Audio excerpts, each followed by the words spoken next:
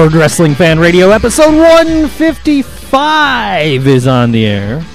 I am Think So Joe, along with G. Hey, buddy. How's everybody doing this week, buddy? JT. Let's put Roman Reigns over, please. Make him look good. And Mark.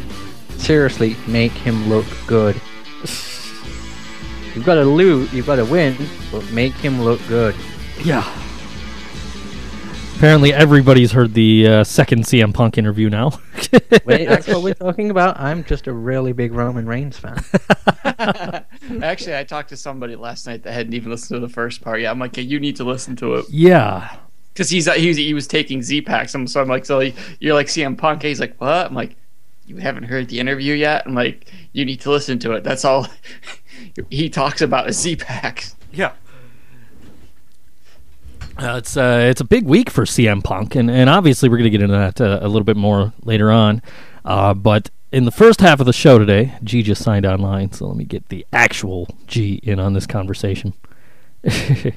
But we've got coming up on the show, the former sign guy Dudley, Lou E. Dangerously from ECW. Lou D'Angeli is going to be on the show. He's going to be calling in about 15 minutes, which...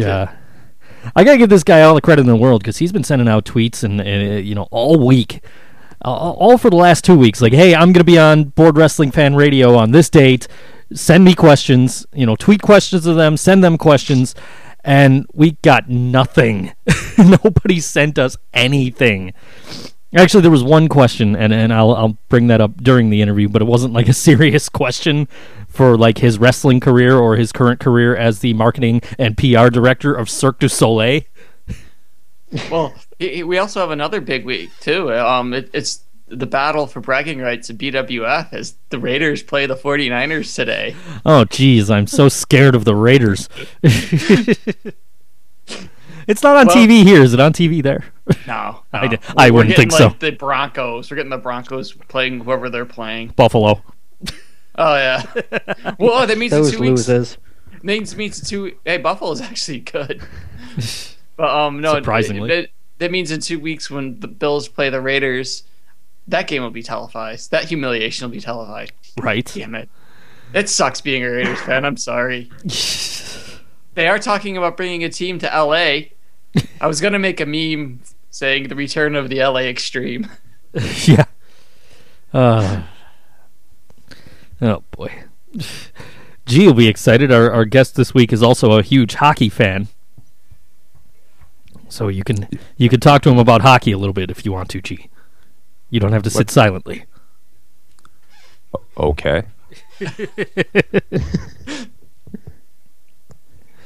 No, I just do these interviews, and you guys are just like sitting there listening. Like, you might as well just download the podcast later. So, G, did you cry when Beth died last week? Hello? He's still broken up about it. He must be. Oh, he froze. Oh, did he? Yeah, he just messaged me. I froze. Yeah, I lost him there. He's gone for now. Somebody was like, "Oh, I missed The Walking Dead tonight." And like, "Oh yeah, I know what happened because I go on Facebook and don't give a shit." Well, I didn't watch it live. I had to watch it. I watched it like right after it aired, and I didn't go online. But I couldn't watch it live last week because one of my cats decided to get down in the basement, and we spent an hour looking for her and still didn't find her. Oh, great! That's always fun. You're going to hear a slight echo in just a second. For just a second. There it is. It's gone. I was signing into the BWF chat room at bwfradio.com. And you can, too, if you're listening live, which you're not if you don't know that you could be in the chat room right now. But if you're listening on the podcast, you can tune in live next week for the BWF Awards. Yay! Yes, the BWF Awards, which means that for the next week, we're all going to be spending a week looking at each other's choices for Indie Wrestler of the Year. Kind of try and make a decision. We'll just copy you. You just copy me again, yeah. It's by Jamin Olivencia. I've got Maven fans, so Maven fans got a pretty interesting one. Jamin Olivencia won last year just because George and I were like, yeah, we like that guy. I know who mine is. I know who my pick is, and I will send a couple of videos to you guys so you guys can get an idea of why. But and then I know G's posted some videos of who he thinks should be the Indie Wrestler of the Year, and I'll check those out, and we'll actually have a good idea this year. We'll actually have basis for our choice for Indie Wrestler of the Year, which was the problem last year. Was, well, you and George go to indie shows and see these guys, and we just watch YouTube and don't know who these guys are. Yeah, and I'm gonna throw it out. Oh, both of my announcements. I am going through the WWE Network, and I'm trying to watch all the shit that was the pay-per-views in review. So I might actually can actually have choices to pick for pay-per-view of the year. Wow! And I forgot I was gonna make an announcement today. You were gonna make an announcement today, and I had no idea what it was. So that's. For those of all that don't know, Destination America is on Hulu Plus, so you might be able to watch TNA. Hey, maybe.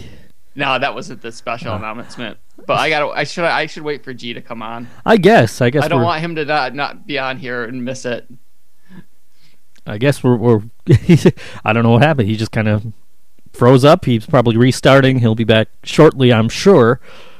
Live radio, folks. And by the way, 2 years ago today we had technical problems. And 3 years ago today we had technical problems. Actually, yesterday all these technical problems occurred. 2 years ago today was supposed to be the Chris Jericho interview. The whole 2 minutes that we got out of that. And 3 years ago was Board Wrestling Fan Radio, episode 3. And here's G.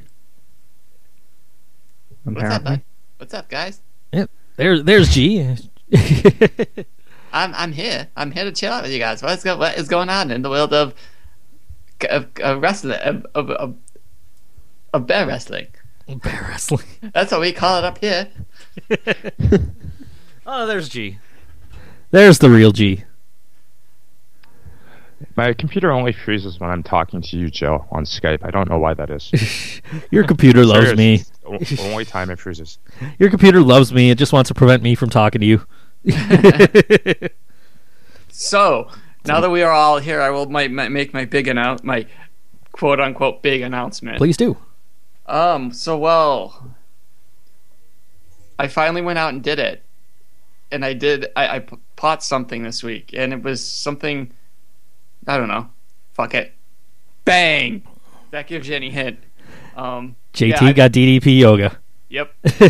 I was going to do it earlier in the year, but last year, this time I didn't have, the extra cash coming in. And I saw you did a Black Friday sale, and I was like, let me wait, because I didn't really want to pay full price for it. And end up being like you, and you do it, but you don't keep up with it. So what I did is I went to the Black Friday sale, and I did it. I put the money down, doing the monthly payment deal, and it's on its way. Yeah, George and I last year did the Black Friday deal. We actually split the cost, and I've done it far more than George has. George has done it once. He did the Diamond Dozen with me, and then he's like, "Okay, yeah, brother, I'll be back next week," and then he never came back. So. I mean, he came back. He just, oh, no, I don't have time. So, yeah. Yeah. I was actually on the bus the other day, and I'm talking to the bus driver, and some reason the weight loss came up, and staying in shape, and she goes, she's telling me about she did the P90X, and she did the hip-hop abs and all that other shit you see on TV, and I said, what I've been doing is DDP yoga, and it's great. It's the most intense workout, especially the ab workout that I've ever done, even like when I was with a personal trainer, and I think I sold her on DDP yoga. I think she was gonna write it down, she was gonna go home and she was gonna look it up and she was gonna order. I think I sold her on DDP yoga. Well, my thing is I'm down to the gym to maybe 2 days a week, unless I'm off of my day job, and it's I don't have the time to go to do the gym as much, and with my job changing could change on a dime at any point. No, I'm not going to lose my job. Don't worry. Don't worry. I'm not going to lose either job. It's just I'm going to be getting more responsibility in my day job. So my time is just going to be crunched down a lot. So I figured I'd get that, do something like that. To, if I get too worked up, too much, if I get too busy or whatever, and I need to de-stress, I think that would be a lot easier to do when, like you hear DDP say, it takes, for me to go to the gym, it takes 15 minutes just to get ready and get there because it's a 10-minute drive from my house, and I could have been, staying home and doing it. You can just, go do it, and there you go. The time you spent driving there, you could get half a work. You could do, a workout or, Exactly. So, and I have it. Like my wife has a gym membership, and she's got that. We go to the same gym you do, JT, and she's got that black card, which means we could go to any of the Planet Fitnesses. We can go and she can bring me anytime she wants, but we just don't go. We just don't have the time. It's just we're wasting $20. You guys don't have a vehicle, right. Lucky for us, the gym is literally like right up the street from us. We just have to hop on a bus, and we're right there. But it's just a matter of by the time she gets home from work, if she has the energy to go, if I feel like going, we rarely get a chance to go. So we're actually kind of wasting $20 a month on that, to be honest. But it's worth having. It's nice being able to go when we want to and when we're able to, but it's just few and far between at this point. Yeah. So, one question I wanted to ask. I was listening to another podcast this week, and they were saying that the anonymous GM was going to be revealed again this week. Did that get revealed? No. Oh, okay. No, but there was a sign that says we know it was Hornswoggle. Yeah. There were some great signs in the crowd this week. Someone check my staff information. Yeah, that one in particular. I'm surprised that made it through. Yeah, the show was terrible. Absolutely terrible. I actually can't remember what happened. It was that terrible. Oh, it was just bad. There was just nothing to talk about. It's just, they didn't advance anything really. I mean, yeah, they set up the matches for TLC, but who the fuck cares at this point? Like, it's TLCS now. Yeah, I was gonna say it's no longer TLC. It's Tables, Ladders, and Stairs. Hold on, we got a call coming in. Hello, caller. You're on the air. Hey, it's Lou. Lou D'Angeli, formerly known as Sign Guy Dudley, formerly known as Lou E. Dangerously, and currently the marketing and PR director of Cirque du Soleil. That's a hell of an intro. That is, and that's a hell of a resume. I do my best. Yeah, that's what's going on. What's going on in wrestling? Is there any big news? Anything going on in the last 24 hours that I should be aware of? In the last 24 hours, the only thing I know that happened in the last 24 hours, we lost Gigolo Jimmy Del Rey. That's terrible news. I literally just found that out about an hour and a half ago, and I met and worked with him in ECW, and I was a huge, when I was in college, I was a huge Smoky Mountain wrestling fan, and I love the Heavenly Bodies. So when I got a chance to actually work with him, as Sign Guy Dudley, he had a match with Bubba at the arena in, I guess it would have been September, October of 1995. It was cool. It was cool just to hang out with him and meet him, but it sucks, man. I know so many people that have passed on in the business, and I know that's pretty stereotypical to say, but it's true, and it sucks. But he was a really good guy. I remember I have some very, very clear story one night about the night we worked with him, and he said it. I said, "Hey, do you want me to pop up on the apron or anything and take a bump for you?" And he goes, "Well, if you pop up, I'm definitely hitting you as hard as I can." So I'm like, "Cool." It was fun times, but it's a sad loss. I feel bad for his entire family. The crazy thing is, I've been watching the old Monday Night Raws '93, and I'm just finishing up 1994 right now, and he's on a lot of those with the Heavenly Bodies. Yeah. So it's just, I was literally watching him wrestle the Bushwhackers last night. That's one of those teams that I always felt. I never thought they got their due in the business. There's a few guys like that I feel really strongly that I wish they had gotten more popular. I think they did a great job at Smoky Mountain Wrestling. I just don't know if they ever got their due per se. as a team. I think Tom Pritchard, who I know well too, is a great guy as well. Is a great asset to WWE at a certain time. So I think never say never. Maybe history can repeat itself with another tag team that models themselves after them. Who knows? But they fall in the categories of I wish they had gotten more. No, I've seen it. I was watching an ECW episode that he was in actually not too long ago. Actually, it was probably around the time that I emailed you in the first place to come on the show. He was on. It was supposed to be him my mind just went blank. It was supposed to be the Heavenly Bodies, and Pritchard had left ECW, and they're like, "Oh, he's Joey Styles. He zipped his way out of here." Yeah, the old zip and skip. I wish they had stayed around, man. I really do. It would have been awesome. I think they would have had a lot of fun. And as the Dudleys had gotten more over, and when Devon wasn't even there yet, I mean, that could have been some cool matches, man. But oh well. Yeah, we actually had another one of the Dudley crew on a couple of weeks ago. We had Joel Gertner was on.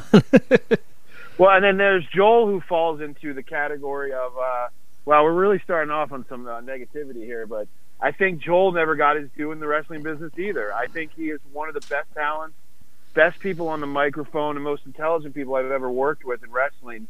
And man, it's like I always thought he should have gone further, and I still think he can because of what he does as an announcer or as a manager, whatever you want to call him. Just as a talent, he had a great mind for the business, and I still am shocked to this day that he wasn't one of those guys. Even when they did like the ECW resurrection in WWE or whatever, they didn't give him like a real shot. He never got there. He never got the shot that I think he deserves, and I still think he can get there. I don't know how everybody else feels, but man, he can still talk. And I had listened to a little bit of that interview, so I knew what I was walking into. So it was pretty good, and I have nothing but good things to say about him. Him and I used to travel together, and we used to have a blast. And he killed me, man. He's a funny guy, but in all seriousness, though, he really deserved a little bit more. You actually went on to after ECW, you went on to work with WWE. But let's back up before we get to your marketing career here. and let's talk about how you actually got started with ECW, because that's a story that's not really out there that much. Is how you actually came to be an employee of ECW. Yeah, I was in college, and I was a huge wrestling fan. I went to college at the University of Hartford in Connecticut, and I was a huge wrestling fan my whole life, really. And I was home on, I guess, some kind of spring, winter break, I don't know. And I turned on Sports Channel Philadelphia at the time, and I saw Eddie Gilbert coming to the ring, and I was like, what is this? Because, I used to love NWA, UWF, all that kind of stuff, so I know who Eddie was. And I started watching it. I'm just watching the show, and he's doing an angle with, Terry Funk and Paul Lee and all this stuff. I'm like, this is awesome. And then I find out it's in Philadelphia, where I'm from. It's basically, it's on Swanson and Rittner Street at a bingo hall. They're filming this TV show, and I'm like, this is amazing. This is in my hometown. So I made plans to come back to Philly the next time they were doing a TV taping, and I just kind of started hanging around, and I just started kind of volunteering myself to do things for the company. And one of the biggest things I did was when I was in college, I was the music editor for my school paper, which was a really cool gig because I got to interview a lot of really cool bands before they made it. And I met Gabe Sapolsky, and I asked Gabe, do you need any help ever writing for your program, which was called the ECW Action Wire. And he said yes, and he said, I can't pay you. I was like, I'm not looking to get paid. I'm just looking to get in the wrestling business. So I started that, and I did that, and then I became a ringside photographer. Gabe was like, can you take pictures? And I just said, yeah, I can take pictures. I had never taken any pictures in my life that were professionally, done.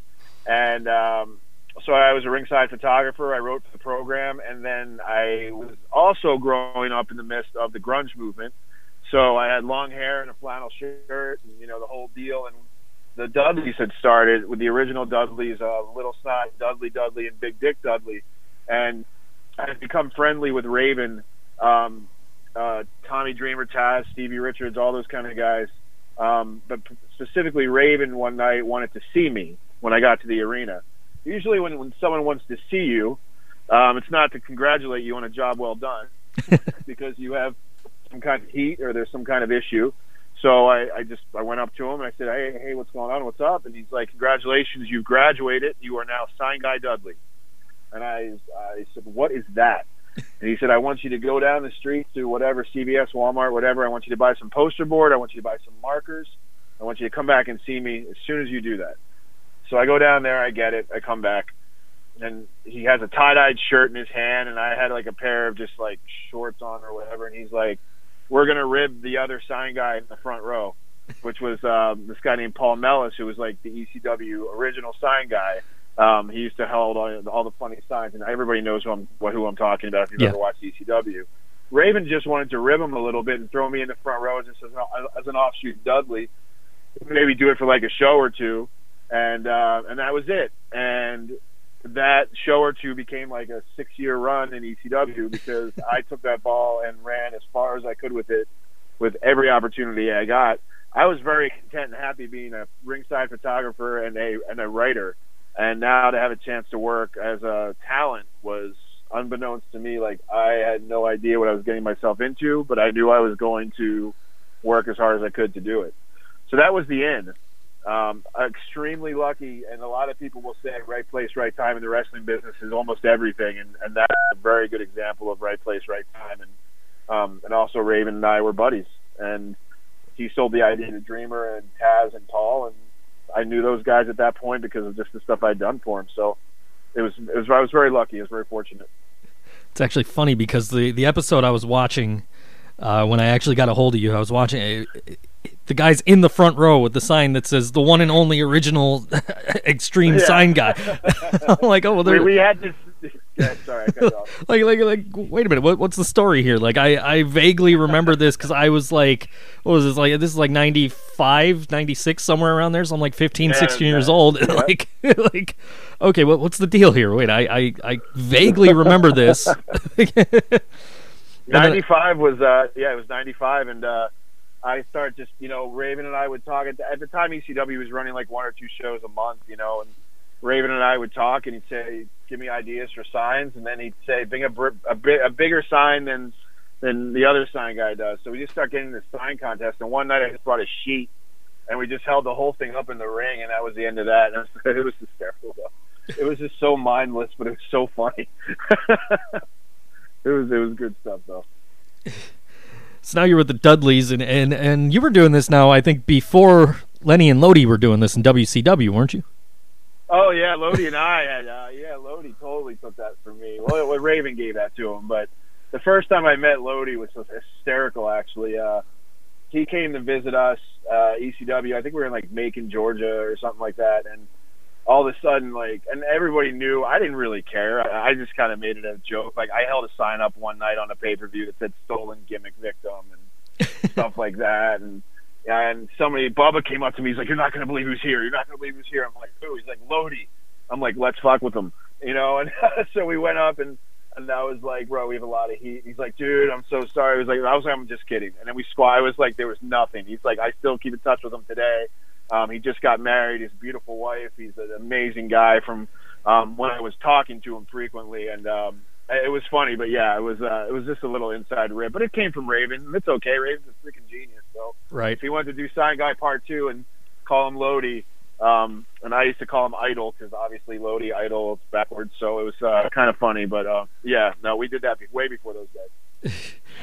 It's and for anybody that's listening that doesn't know that Raven is legitimately a genius, he's a Mensa member. Oh yeah, the guy is seriously, when I look back on my wrestling career now, and I did have a good run. I mean, 6 years in ECW. I worked 4.5 for WWE. I got involved in some cool indies here and there. I was really lucky, but I worked with a lot of different people, and he was one of the smartest for sure. And when I look back on it now, I think a lot of times I wish I had listened more than I talked, which was my problem back then. I always like to have an opinion, and I don't think that's bad, but sometimes when you're growing up, or as I did in the wrestling business per se, at a very young age, you shouldn't really be talking too much, and at least in the old school way. I don't know how it is now, but that's how it was when I started. So I wish I had listened to him a little bit more, but him and I are in great terms, and we talk all the time. We have a fantastic relationship. So I'm going to ask you the same question I asked. Fuck, man, my brain is not working today. Joel, I'm going to ask you the same question I asked him a couple of weeks ago, and that is when WWE came calling for the Dudleys, did you get the call? Did they call you at all? No. I didn't get not get a call. I got a call from Devon after they were signed and said that I was probably going to get a call. I never told anybody that story, and it's been so long ago it doesn't even matter. But no, I never actually got any call. And to God's honest truth, I don't know if I would have even gone. And everybody who hears that's like, yeah, right, of course you would have. And actually, no, I don't think I would have, because there's two reasons. One, well, maybe three reasons. One, at the time that I was doing Sign Guy Dudley, I was also working in radio promotion for a station in Philadelphia, and that ties into reason number two, is because I knew Sign Guy Dudley wouldn't last forever, which ties into reason number three, which I knew male managers and managers in general were an extinct breed.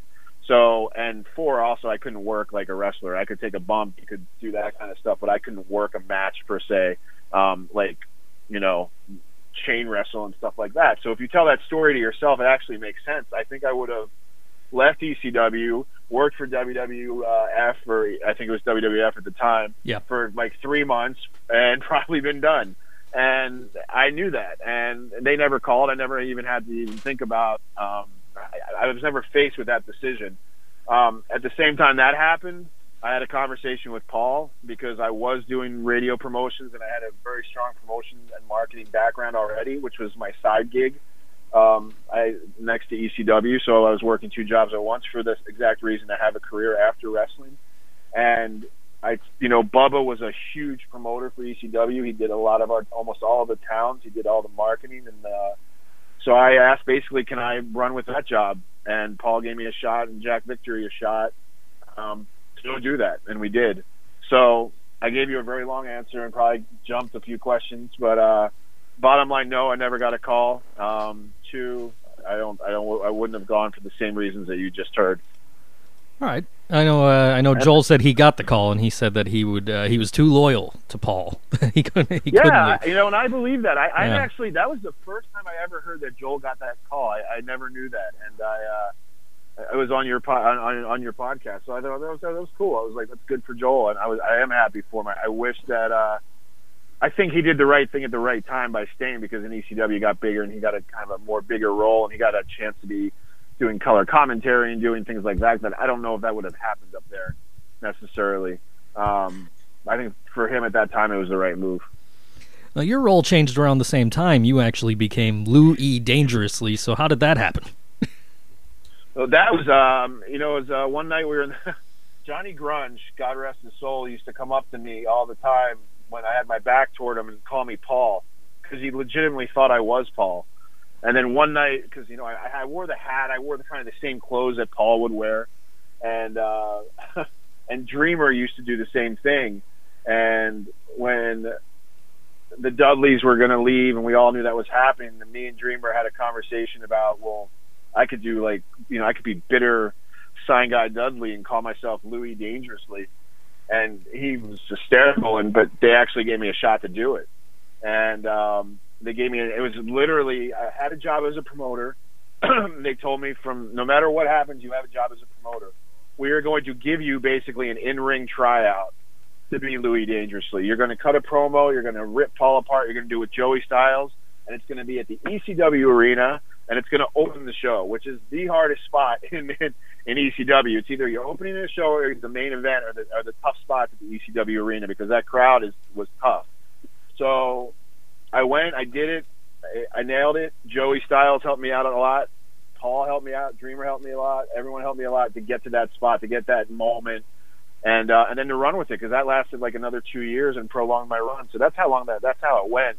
There were a lot of cool things we were going to do with Louis Dangerously that we just never got to, and I think that was partially because the company went out of business, and partially because the guys I was working with kind of kept getting switched up a little bit. But I had a blast with it. It was hysterical, and I wish I had done more with Paul himself. We did a few things here and there, but he was busy with lots of other things, so we didn't get a lot of in-ring interaction. But we got some, and it was pretty money, man. I had a good time with it. I tell you, it could just be because I was 16, 17. It was 3 o'clock on Saturday morning, but a lot of the time watching you, it was just like, wait, is that Paul or is that Lou? It was scary, man. I studied a lot of his tapes. I think the Living Dangerously pay-per-view was the one that was like, wait, is that Paul or is that Lou? Because there was the promo, and it's I named this pay-per-view after myself. I'm like, wait, is that Paul or is that Lou? I can't tell. That's right. I'm the only man smart enough to name a pay-per-view after myself. I remember the line. Yeah, no, that's. But I used to watch all his videos beforehand. When I was Sign Guy Dudley, I watched Paul, and because I wanted, because as a manager, as I was, Joel and I had and I know he talked about this a little bit, so I'm not going to get super repetitive, but we both were managers in a way. But he spoke, he did the promos, Bubba did the promos, I took the bumps and did a lot of the spots. And so did Joel. I'm not taking that away from him. I just did a lot more of them, and but I learned the ringside mannerisms and the facials, and when to get the crowd going and when not to distract yourself or distract the audience from the match by doing something at ringside, by watching tapes of Paul and listening to him, and getting his advice. So he helped me all along. So when it became time to do Louis Dangerously, it was like, well, I already kind of know a lot. So it's pretty awesome. It was pretty awesome. And you got to work with Billy Corgan. Yeah, I did. I got to work with him several times, and that was an idea. This was the cool part about ECW, where you could pitch your own ideas, and you would have a forum to do so. And Billy showed up one night in, I guess, 1999 at the Odeum in Chicago for, I don't remember the pay-per-view, but it was one of the pay-per-views I was not on. It was the only pay-per-view I wasn't on because the Dudleys had just left. So they were doing – I knew Louis Dangerously was coming, but we were taking 3 months. They didn't have me on camera for 3 months, so it was kind of like people would forget about it and whatever, you transition. And somebody came up to me in the locker room, I believe it was Dreamer, and he said, hey, that Smashing Pumpkins guy is here. And one of my favorite bands at the time and still are. And I said, well, what's Smashing Pumpkins guy? And he's like, the Billy guy. So I went up and I had a great conversation with him, and we started a really cool friendship that night. It's probably been about 15 years ago now. And along the lines of our friendship, about 3 or 4 months into it, I pitched an idea to him first. I said, well, what if we did something in the ring together? And, because now Louis Dangerously was out as a character in terms of being on TV and whatnot. And I talked to Billy about an idea, and his only comment was, I love it as long as it's not cheesy. And because there's been a lot of cheesy, celebrity integrations, and of course. we pitched the idea to Tommy. Tommy pitched it to Paul. Paul let us run with it, and we did an angle in Peoria, and we did a bunch of stuff at the Hammerstein Ballroom. That was pretty awesome. We gave each other legit concussions, which sucked, but it was good for business at the time. And then I have Afterlife with Billy now too. When he was doing Resistance Pro, I don't know if you're going to get to that later, but I can touch on it now, or I can touch on it later. Yeah, but certainly. Go right ahead. Yeah. So when he started up the Resistance Pro promotion in Chicago, and or became part of it as a creative director, and he had called me. It was about 2 years ago, in March, this upcoming March, and I hadn't done anything in the ring for quite some time, and I was very content in that fact that my wrestling career was probably over, which was cool. And he asked me if I would come and do some things with him, and it was more on the developmental side. He's like, will you help people, learn to do a promo and do this kind of stuff, which was really weird because I never looked at myself as somebody that could do that with people. Because he had Raven there, and he had Nova, Mike Gucci there too, and I called Mike and I said, what do you think? And he's like, you should come. These guys are eager to learn, but they're also a really cool locker room. And man, I had a great time there, but that thing just blew the fuck up. And it just, when I say blew up, I don't mean it blew up like it became the biggest thing in the world. It crashed and fucking burned. And it sucks that happened. And Billy stepped away from it, I know, a couple weeks ago. Yeah. And we, again, and we had such a great idea that we were going to do, and I can't talk about it because of the AMC deal that was out there, but man, we were going to do some cool shit, and it sucks that the business end of it went the way it should have, because I believe that the people that had the chance to make the business and successful did not do a good job in terms of sponsorships and ticket sales and everything. If you're giving me Billy Corgan in Chicago as my main hook to sell something, I'm pretty sure I'm going to be able to sell it. So it was a shame. It's a shame that what happened there. But I will tell you this: it did kind of let me know how much I appreciate the wrestling business, and it was really flattering at times when people would come up to you and ask you for advice or ask you to watch their match. And it was also really cool to reconnect with Raven.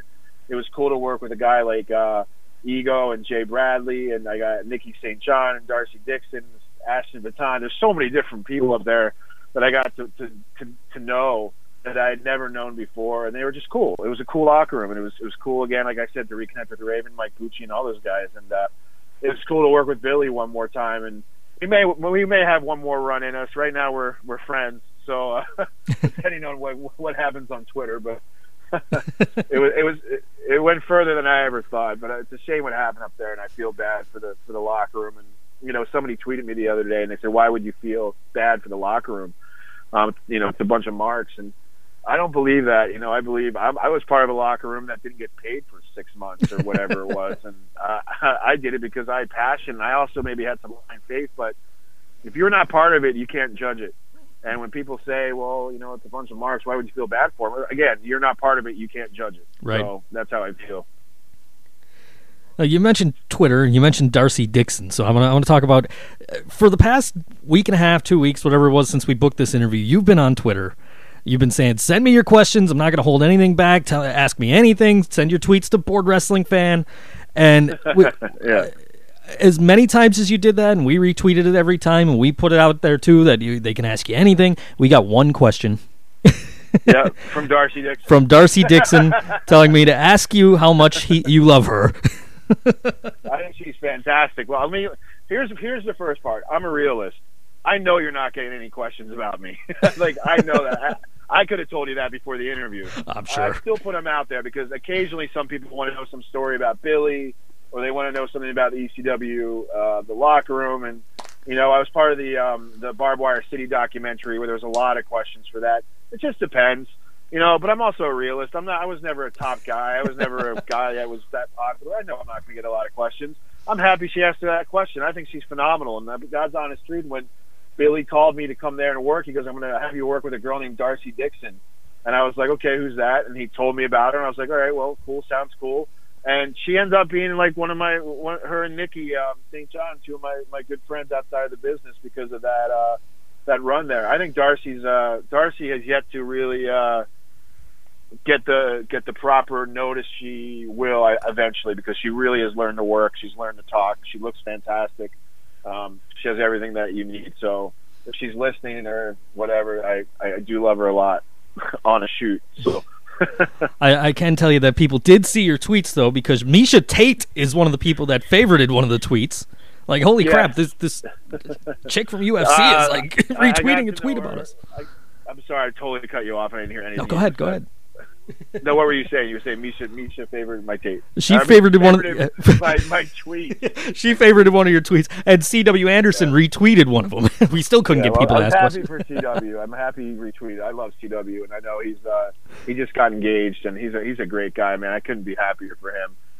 Misha and I know each other from obviously from UFC, but also because of she's a big Cirque du Soleil fan. So people come to our shows. Sometimes you get to know them. Sometimes whatever. And she's just somebody I kind of got to know along the way since I've been in Las Vegas for 4.5 years.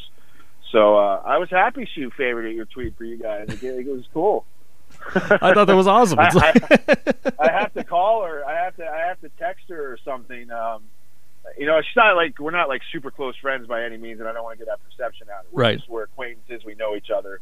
I need to text her and ask her why the Hendricks Lawler decision went the way it did last night, because I didn't agree with it. But I'll do that after this interview. Well, I appreciate that. So you actually you worked in the Indies for a little bit after ECW went out of business, and then you went on. You did a lot of marketing stuff. You worked for WWE. Yep. Which and of course now you're also working for Cirque du Soleil, which you mentioned, I had mentioned earlier. How does one go from professional wrestling to Cirque du Soleil? They get recruited, from a job recruiter, and Okay. that's exactly what happened. I was at WWE for 4 years. I was there. I was originally recruited from my last job before WWE to work for WWE to be part of the ECW reincarnation, and that lasted, I don't remember, 6 months, 4 months, whatever. It was a disaster. But WWE kept me on in the brand marketing and the fan access side, so I did that for the better part of 3.5 years. So 4-year total run. Cirque du Soleil reached out through a headhunter. They were looking for someone to come market the Vegas shows a little differently than they had been marketing them currently, and that is exactly what I do now. I don't use a WWE model here by any means, except for one piece, which is content. I just believe that content's king right now, and you have to be doing these kinds of interviews and videos and everything you want to market yourselves and to get that story out there. And I'll touch on that a little bit more in a second, but that's how that transition went. And a lot of people asked me about the time in WWE and ECW, kind of how I felt about it, because I was an ECW original and now I was back there. I was obviously not on the camera side, even though I did do a cameo with Matt Hardy at Madison Square Garden, which was pretty amazing. Right. To even say I was part of that. But ECW didn't serve the new ECW did not serve any purpose except for one, maybe two. The biggest one is that, in my opinion, it gave CM Punk a platform that he really got to own, and we've seen what happened with him, and I can be more happier for him and prouder of the guy. I've known him a long time, and ECW did that. The ECW WWE version did that, and had there been ECW still be going, he'd be one of those guys that would have been perfect in that locker room. But I believe, again, another example of a guy who took the ball and went as far as he could with it. Without ECW, WWE, I'm sure he still would have gotten noticed. I'm sure of it. However, I think him working with Paul the way he did, and in that phase, not in the most recent phase that everyone remembers, probably more obviously from being on TV together and stuff like that. But what behind the scenes, what he got to do there, I think really helped him. And I'm happy for him. But that's, to me, when I walk away and look at ECW, WWE, that's all I think about. That was CM Punk's run that got him, noticed. And maybe I'm wrong. He may not agree. I've never asked him, but that's just how I see it. And what happened with ECW up there was a shame. The original vision for it was basically a Shane McMahon run company. It was an offshoot of WWE that would operate under the WWE banner that Shane would do out of Philadelphia. There were so many visions for it. One was running weekly shows at the arena. It was basically going to be like a developmental, what they're doing now in Florida. And I wish that had happened, and it didn't, unfortunately. And everyone still remembers the original ECW, so that's all that matters. You think like any part of what ECW from WWE became was kind of like, okay, well, if this isn't going to work, we're going to get them to stop chanting ECW by putting out our own shitty version? or Yeah, no, that was the truth. That was actually something I had heard right when I first started. He said the goal of this, and I have to let me take a step back for a minute. Vince McMahon and everyone up there were nothing but gracious to me. John Laurinaitis, who I know is still there but not in the role he had. Those guys, Stephanie, the interactions I had with them, which was frequent, they were nothing but good to me. So I'm not knocking the company, and I have to say, I just want to preface that because the next statement may sound different than what I just said. All right. I believe there was a piece of bringing ECW back to make money, obviously, because the video sales warranted it. I'm sorry, the DVD sales, the pay-per-view. But I also believe it's like they did kind of want to squash the ECW chant. And somebody one night told me, they're like, well, the whole reason Vince is doing this is because he just wants to squash the ECW chant, or he wants the people to chant ECW because it's the ECW that he has, not the ECW that Paul has. Now, look, there's a lot of bullshit in wrestling. We all know that. It's like 90% of it's bullshit. That's probably a bullshit story. Vince is a businessman, but the reason, just because you said that, I had to acknowledge the story. Right. So I had to put it out there. We understand you're a huge hockey fan too, and we have another sister site here we call BoardHockeyFan.com, and oh boy, my co-host G is up in Calgary. He's an Oilers fan for some reason, yeah. even though he lives in Calgary. I'm in Buffalo. I'm a Sabres fan.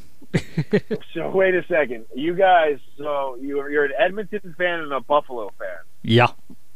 All right, so I don't have to say anything. Okay. Other than this, I think my one of my best friends is the vice president of marketing in Buffalo for the Sabres, and I'm going to say this, and I'm going to say the same thing about the Oilers. They both right now are the same way that my favorite team, which is the Penguins, were many years ago, and it's only going to be about 3 to 5 years before you guys are laughing at everybody else. Because I think the Oilers have one of the best stocks of young talent that I've ever seen. They just need to pull it all together. And I believe a guy like Sam Reinhart in Buffalo, I believe the same thing about them. So right now it's not working out. It's probably not going to work out for a couple of years, but it's going to work out in like 5 years. Just thought it was funny that Connor McDavid broke his hand, and that's why all these teams are tanking. They want to get Connor McDavid. Connor McDavid broke his hand, and the Sabres went on and won like 6 of their next 7 games or something. Could be coincidence. Hey, who knows? The Connor McDavid sweepstakes, Jack Eichel. I mean, they're both. I watched Connor McDavid play before. He's unbelievable. But look, we all know that there's a lot of draft picks to Alexander Daig. You know, he was the next coming of Wayne Gretzky. And not to knock the poor guy, I don't know where he is right now. I think he was in Hollywood like 10 years ago. But you never really know what's going to happen to these guys. And you know, Sam Reinhart was drafted high and he got sent down. I think for the right reasons. So I think he would have been a horrible blow to his ego to stay in Buffalo at this point. But yeah, man, those teams are going to work themselves out for sure. All right, G, did you have any questions? I do, actually. It's kind of a hockey-related one in relation to your job, just because there's been a lot of rumors swirling about Las Vegas getting a hockey team. Yeah. As a person with a marketing background, do you think it will be easy for the NHL to get, I guess, a loyal fan following, considering the nature of the demographic of the city and then how most people work in the evening? Well, see, here's the thing. It's not everybody works in the evening. It's kind of like a 24-hour swing around here. But it's also, so there's 2 examples. That's one. The second is we had an ECHL team called the Las Vegas Wranglers that recently lost the lease on their building last year, so they could not return this year. They had a decent fan base, 3,000 to 4,000 a game, which is, for hockey in Las Vegas, that's pretty good. I think the NHL can sustain itself if they get a marquee player that people will come and see, because that's the trick. I mean, we get 35 million people, 39 million people visited Las Vegas last year, something like that. It's insane. If you can get 3% of that audience, or 4% of that audience, 5% to come watch a hockey game along with the 4,000 base of season ticket holders, I think you'll be in good shape. I think it depends on who they have on the team, if they relocate a team. But what it does set up is an awesome set of rivalries. I mean, you have the Anaheim-LA thing, really more the LA thing than anything. I mean, give that 10 years, and that's going to be your next Montreal-Boston. And that's a heavy comparison. But if it works out, I think it could be sustained for sure. But there's one other thing that's really big in Vegas, too. It's a band called Fever Red that you guys need to know about, and so does everybody on this podcast. So I have to throw that plug in there. Looking for a pen to write it down, right? No, I Fever Red, just Fever Red Band, at Fever Red Band. Just trust me on this one. And I'll answer all your hockey questions all day long, but I had to tell you, while I was thinking about things that are cool in Vegas outside of gaming and Cirque du Soleil, hockey has hope, and this band has a lot of hope too. So those are 2 really cool things. And there's a cool wrestling scene here too. I know there's a guy, I think his name is Joe DeFalco. I have not personally met him, but I've seen and heard about his shows. So I think Vegas could have a cool wrestling thing too. Outside of what Joe's doing, I think what Joe's doing and what I've heard from Matt Hardy is fantastic, which is great. But Vegas could be one of those markets where wrestling really realistically could run 3 times a week at a casino because of the way the transient market works. We have 90% tourists that come in here, and on any given day, and you could do wrestling, but it'd be an interesting model to look at. I hope someone does. I like when our guests come in and we get off track of wrestling, and the guest tries to bring it back to wrestling. It's always fun when that happens. I'll talk about whatever you want. I mean, oh no, it's cool, man. Yeah. I was just thinking out loud. I was it's cool. You have hockey, you have some cool music scene, and then you have a band, and then you have the whole wrestling thing for tourists. So if the NHL did bring a team to Las Vegas, and they come calling you, hey, we need a marketing director for this team, and the offer's right. Good. I'm good where I'm at right now. Okay. I love Cirque. All right. Cirque has afforded me many luxuries in terms of being creative. I'm not talking, about when I say luxuries, I'm not talking about like this house, this. I'm talking about the fact that I felt stifled creatively before, and I don't feel stifled creatively anymore. And that, in and of itself, and quality of life are all I really care about anymore. It's I have two amazing kids, an amazing wife. As long as they're happy and I'm happy, really, you can work anywhere. But Cirque has really, really, given me a lot, and I would not jump ship for the NHL. And I know people are probably like, "What?"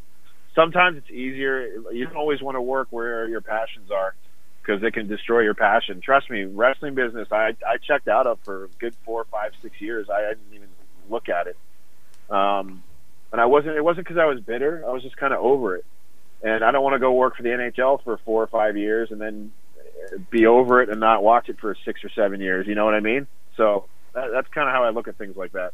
Yeah, that's kind of like where CM Punk is right now with wrestling. Where he's look, his UFC deal is going to be that's where his head's at, and I think that's amazing. And I think no, it is. It's true. It's like he told a story on the Colt Cabana podcast that I'm also familiar with about the Doors and it was the Ed Sullivan Show, right? And they talks about how they did something on air when they were singing "Light My Fire" and "Can't Take Me Higher," and you're not supposed to say that, and they said they said it anyway, and you'll never play it again. Well, you've already done it. We already did play it. I've already done the wrestling business the way more than I ever expected. Trust me. I thought it was like three or 4 shows, 3 months, but then I ended up going up to the House of Hardcore to learn how to take bumps. I started learning how to be a manager. I started working with Perry Saturn and Taz so they could teach me. Then I became a sponge, and it's just how you go with it. But I've done that, and that's amazing. But you can't bring that stuff back if you're not feeling it. And I think he's kind of in that place. I think he was pretty clear on his podcast. I don't need to speak for him. Exactly. We're going to be talking about that, I'm sure, when we come back from our break in a little bit. It's probably the first topic, because obviously I think everybody's listened to that podcast by this point, or for the most part. Well, it really was. I've told people that have nothing to do or any interest in wrestling that's just a good podcast to listen to. First of all, Colt Cabana should be a bigger star in professional wrestling. He also falls into my category. Just on his interview skills and his persona and his presence, and I thought what they did was really good. It was really good on a lot of levels. And the last person I have to mention, because we've now come full circle to how we started the interview, was Sabu should have more recognition in the wrestling business. Absolutely. Again, I know he was in WWF. I know he was in WCW. He innovated the business. He changed the business, and I feel bad when I hear the stories about that, his injuries and stuff like that. He was always so good to me, and I hope people, help him as much as he's helped others. Absolutely. Anybody have any other questions while we're here with Lou? Well, to end on a bit of a less of a downer, what are some of the favorite signs you've ever held up, or what are some of the best ideas you ever come up with? I start talking when you start talking. What did you say? I'm sorry. Just to not end on as much of a downer, what are some of your favorite signs that you've either seen or made yourself? I think Stolen Gimmick Victim was hilarious. It was a direct shot at Lodi. I cut a hole in the sign once and put an arrow on it and said "me" and put my face in it. The best story I can give you, though, is when I was in Middletown, New York, which was the same night that Joel Gertner came and met with Paulie to try to get a job. I had just gotten a job. I think it was my second or third show, and Steve Austin was there. And Steve and Raven had driven up together from Philadelphia. And Steve said, "Hey, buddy, come here. I've got an idea for a sign for you." He goes, "I just want you to write Dudley 316. So I wrote Dudley 316, and then, you could tell the story from there. Austin 316, et cetera, et cetera. I always thought that was a pretty hilarious story.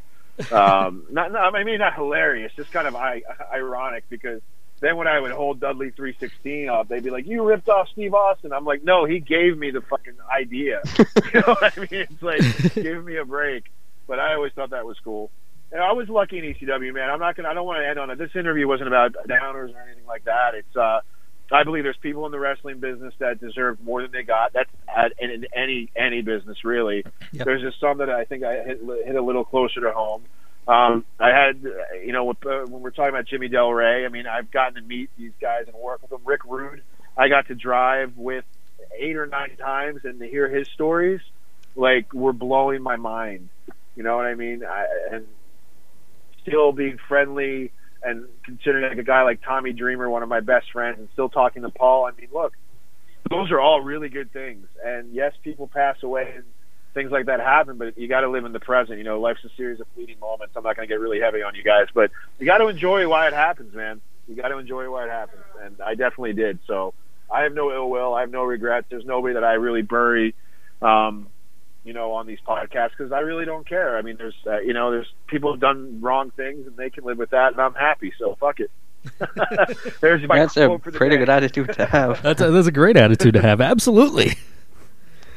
Lou, thank you very much for calling in and for plugging us all week, man. It's just a lot of our guests are just like, "Oh yeah, I'll do your podcast," and then you don't hear from them until the day of the podcast. Like, what number do I call? Yeah, no. Look, whenever people, I very rarely decline the interview, because sometimes I do, because I think people. It's funny because Punk said this, and this has nothing to do with Chris Jericho. Chris Jericho and I are really good buddies.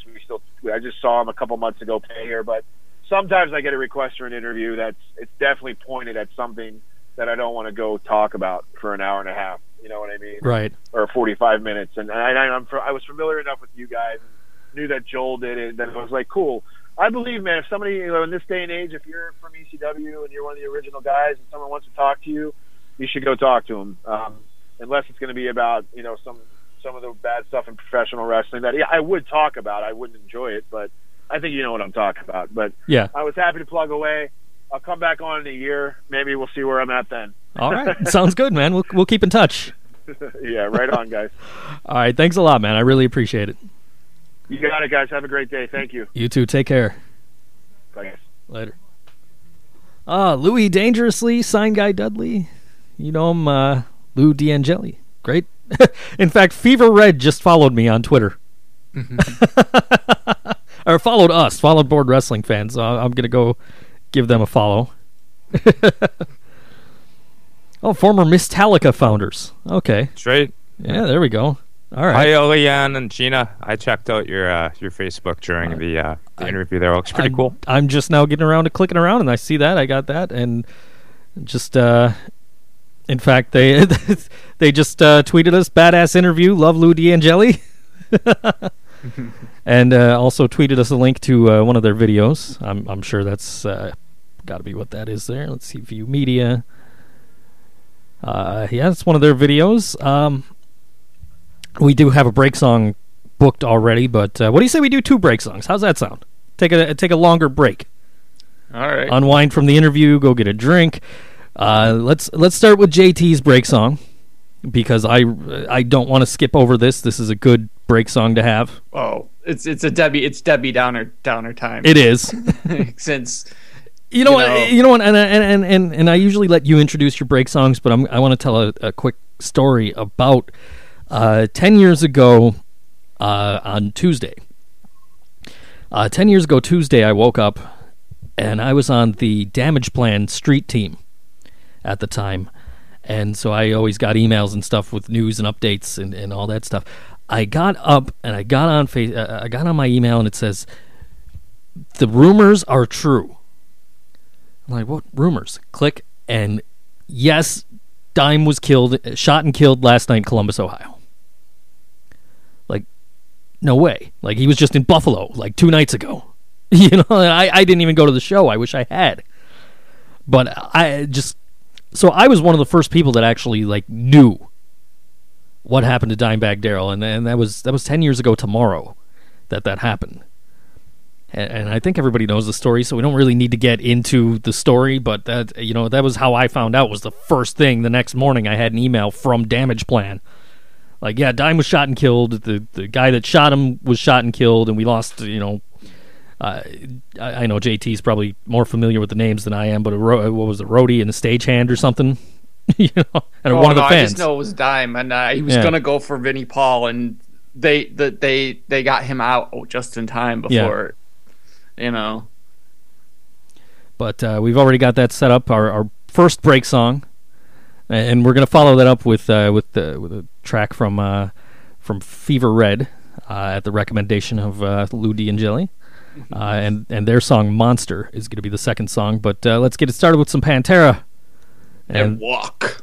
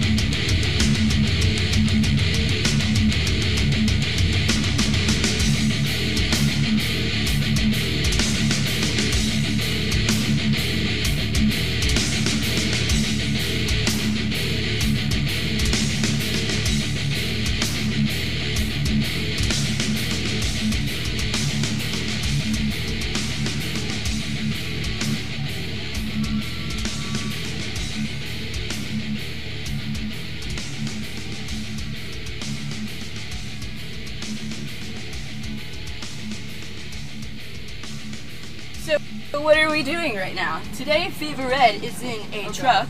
Oh God. Moving in together into our own studio house, and we have ordered a white Bengal tiger for it. And you can expect great things from this decision.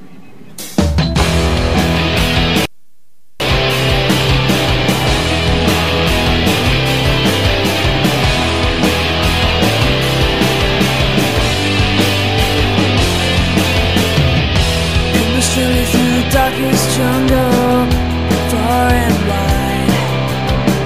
Take a trip into the mountains of madness, man shall climb. Laying barrels underground is what I'm waiting for. Seek your pleasure, watch your path, but trust no more. And I heard you a monster.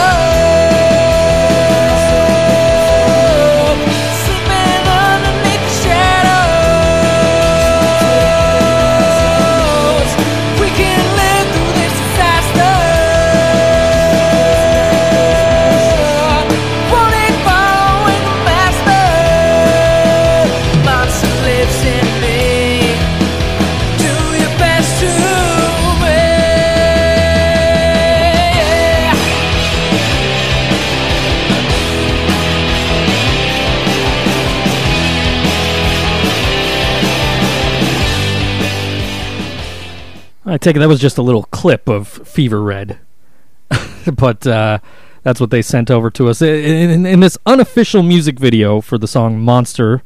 Kind of reminds me of like old Metallica videos, like from the Black Album era, like Nothing Else Matters, Wherever I May Roam, you know, the tour clips and all that stuff. Kind of looks like that. JT knows what I'm talking about. Yeah. But yeah, they sound pretty cool, man. I'm going to have to check them out a little bit more after the show. And if you want to, again, at Fever Red Band on Twitter to follow them. And they've been tweeting with us throughout the song breaks. Of course, now we're going to get into our usual stuff here. Do we have Chic tweets? We do. We have Chic tweets. We can skip them if we want. There's only like 5. We don't have to skip anything. Yeah, no, we're good, man. We're good on time. Okay, well, like I say, there. What, Chief? We haven't even talked about other things that happen in the week. Is there anything in wrestling going on tonight? Perhaps a pay-per-view? Just maybe something? I don't think so. Oh, yeah, Ring of Honor has a pay-per-view tonight. Yes, that's right. An actual legitimate pay-per-view, not one of these streaming iPay-per-view thingies. That's right. And our dear friend Moose, I think, was tweeting about how happy he was that he is supposed to be on it. I don't see him in this list, though. Yeah, that's not the updated list from the morning. Okay. He is indeed booked for the show. I was going to say, I did see Moose put out a Facebook post. Former guest on our show, yes, who was in the training phase. He had just, I think he had just started working. He had just started working Ring of Honor, like the night before he was on the show. That's right. And oddly enough, we were talking about CM Punk leaving at the time. That was about, I don't know, a week or two after he had left. So about a year ago, and he's come a long way. He's on an actual pay-per-view now from, a year out. That's pretty significant, and I think that's awesome. So congratulations, Moose. He told us he was going to get on, on it and be training hard and working as hard as he could. And I mean, here he is, less than a year away. That's awesome. Well, did you want to get into the Ring of Honor pay-per-view? I'm sure you probably have a more updated list than I do here. Well, I can easily get that from our friends Angry Marks, who have it online, of course, at the news section where we get most of our stuff. As I load that up, because I was also on a bunch of other pages checking out the Fever Red stuff. The big announcement for Ring of Honor tonight is they'll debut the Fourth Light. Ooh, Fourth Light, folks. One on each turnbuckle. Well, we got Roderick Strong versus Adam Page on the show tonight. I think they're also facing the Fourth Light as well. Oh, this is a really pretty strong looking card. Michael Elgin has obviously, managed to mend whatever fences, if they were legit or not. To this day, we still don't know. He's facing off against Tommaso Ciampa, which should be pretty good. And Moose is facing Artie Evans. And then we get into our tag team and our title matches, which also, this whole card looks fucking awesome, by the way. I'm gonna do my best to try to catch this if I can. Although I'm in a weird situation trying to move a piano, so odd morning today for me. The Young Bucks and ACH are going up against the Addiction and Cedric Alexander. That could actually steal the show. Did you guys catch the last Ring of Honor pay-per-view? The last one I saw was the one Bad Influence were on. Okay, so you did then. Okay then. ACH, I thought, stole the show that time. You have him and the Young Bucks in the same match. Oh God, it's gonna be insane. Then we have a 4 corners elimination match with Jimmy Jacobs versus Hansen versus Mark Briscoe. That's JT's favorite, by the way, and versus Caprice Coleman. Title match: Jay Lethal versus Matt Sydal. Then we get tag team title match: Red Dragon and the Time Splitters scoring off. And finally, the world title match: Jay Briscoe and Adam Cole. Fuck the WWE. Let's just stop watching that shit. Yeah, crap, man. Yeah, these are all people I've been told I need to check out, so I will definitely try and check out this show. Adam Cole I saw at an indie show a few months ago, and he was very, very impressive. I'm not a huge fan of the Briscoes at all. So but we were told we were supposed to love the Briscoes. Yeah, we were told that, but how often are we told things that that we actually believe? I'm not a big fan of the Briscoes. I really am not. I liked Adam Cole when I saw him. I did. A lot of these guys I'm not overly familiar with because of the fact that I just have a hard time watching ROH. But some of these guys I have seen at indie shows. Michael Elgin's one of them. Of course, I'm familiar with Jay Lethal and Matt Sydal, and that match is going to be just awesome, I'm sure, if you can see it. Yeah, well, let's stop making the light jokes, because it's 2014, dude. All right. In all fairness, their lighting has improved dramatically over the last year, so I think we got to retire. I think it's time that we officially retire the light joke. I will try to tune in on Sunday, tonight, I guess, and see their show. See if I can. I mean, I won't see the pay-per-view because I'll be on the way to work, but try to watch their weekly program tonight. I'll make that decision for myself if I could stop with the light jokes. Yeah, it's kind of like boring and old hat. Let's bring back the stuffed up JT Salinas jokes.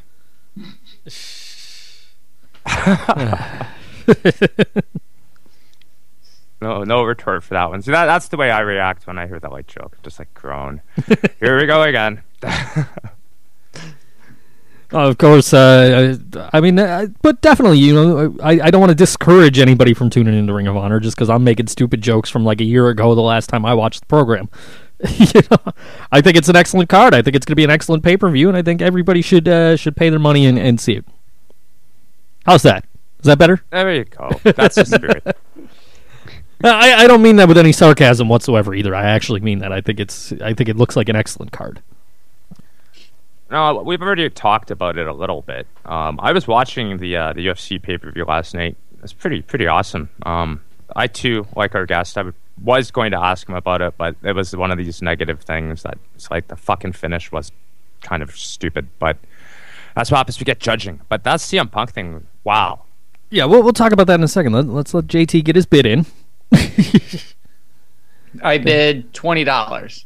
There you go. Wait, you said bit? Your bit, not your bid. It sounded like bid. Oh shit! Do I okay.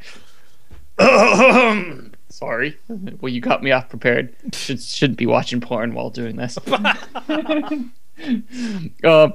the hokey pokey. Fuck the extra pulp orange juice. Peter Pan, I going to break your fucking neck, you fucking cocksucker, lowlife, raisin balls, jabroni. Tinkerbell, you are big time whore. Peter Pan, more man than the raisin dick Justin Bieber. Jay Cutler, I go to cut you in the balls, you fucking piece of cold cut dead dog. Me versus your whole family, I beat the fuck out of everyone. Johnny Football, go fuck yourself, jabroni. You're not ready to be Iron Sheik class. And that's it, folks. Good night, go fuck yourself. So I guess he was watching this live Peter Pan deal then. And the funny, him saying that Peter Pan more man than Justin Bieber is because Peter Pan was played by a woman, as is tradition, as a matter of fact. I thought you were going to say as is Justin Bieber then. Yeah, okay, sure. Fair enough. Well, that hasn't been proved. That hasn't been disproven yet, Mark. For all the Sheiky fans, he also did an AMA on Reddit, and it was amazing. Oh, what did his publicist say? Oh, just a bunch of hilarious stuff. And there was some ignored questions because there were a bunch of idiots there as well, but still, it was pretty good. I just can't remember anything off the top of my head. All right, so let's get into our news. CheapHeat.com, Daily Wrestling, DailyWrestlingNews.com, AngryMarks.com, our great sources for wrestling news, yeah. And, of course, our buddies up at Booker T's and Alice at RWR for, again, thank you for getting us Joel Gertner 2 weeks ago. Anyway, yes, CM Punk, we were just touching on that briefly. He signed a deal with UFC, has vowed to make his Octagon debut in 2015. And I'd also say it's fair to say that this has been over a year in the making.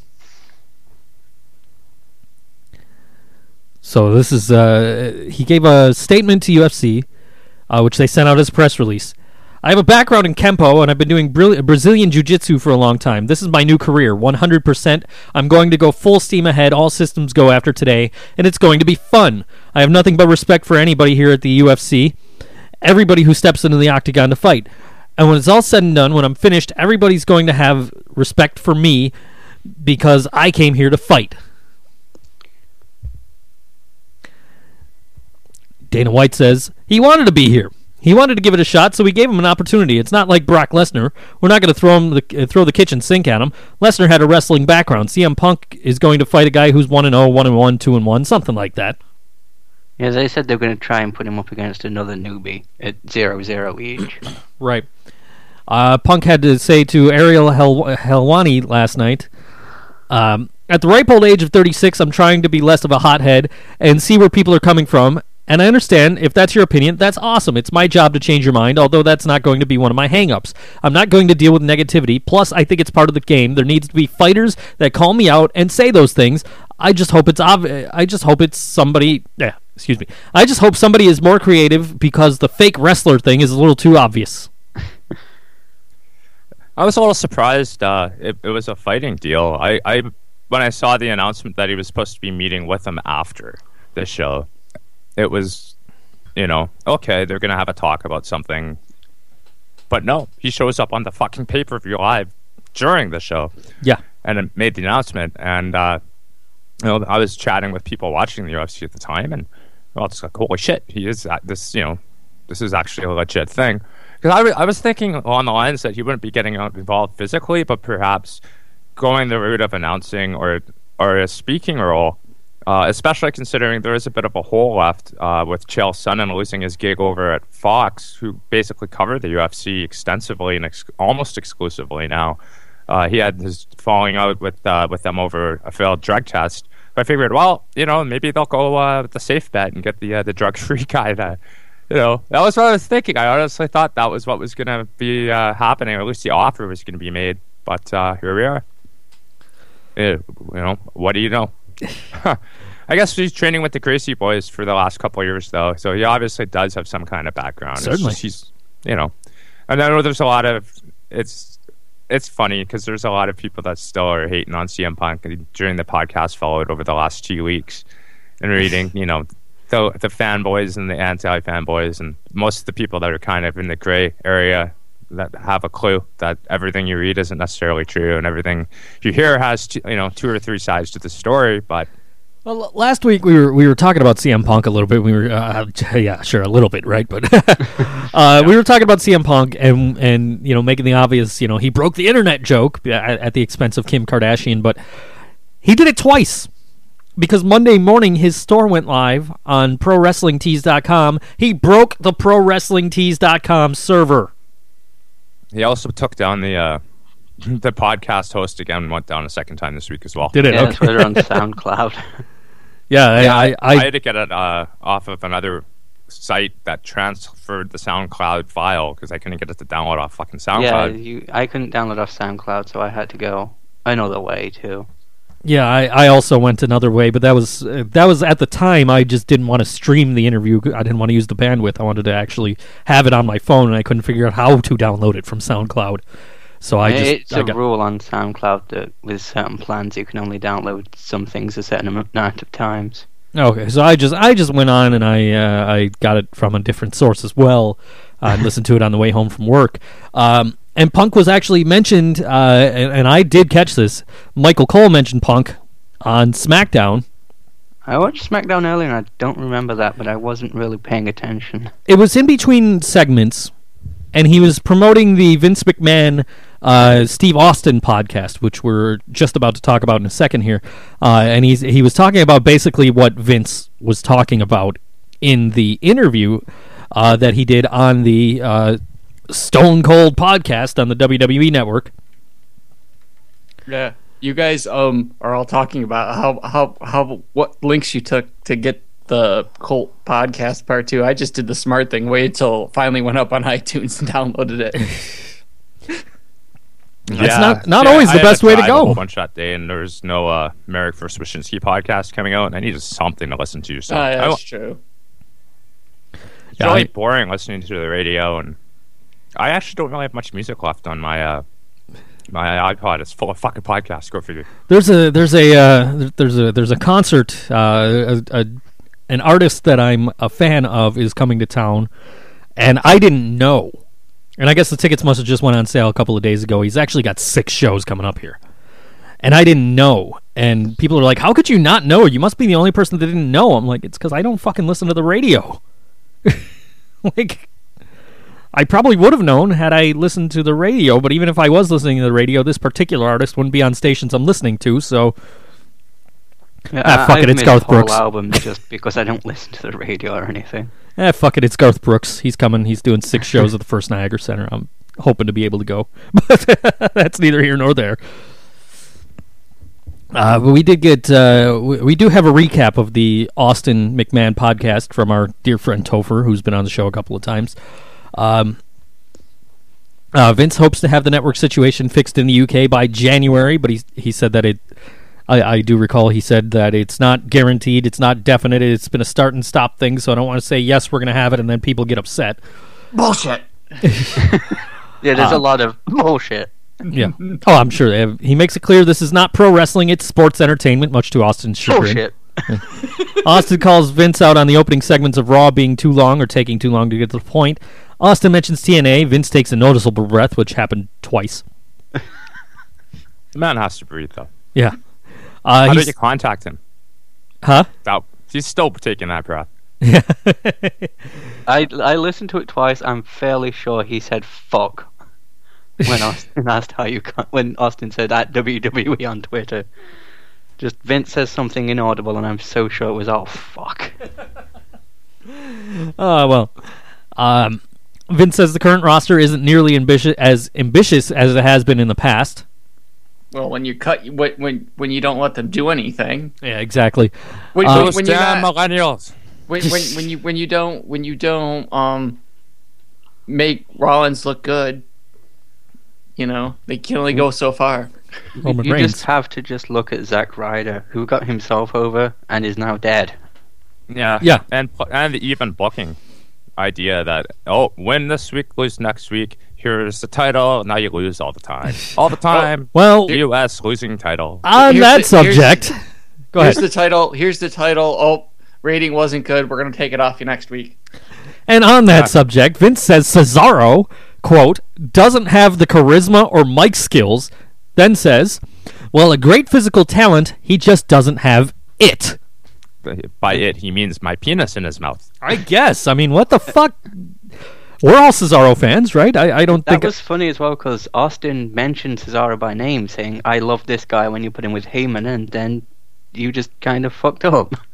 Yeah, I don't think it's unfair to say that we're Cesaro fans here. I don't think that's much of a stretch for me to say, right? I mean, we like the guy.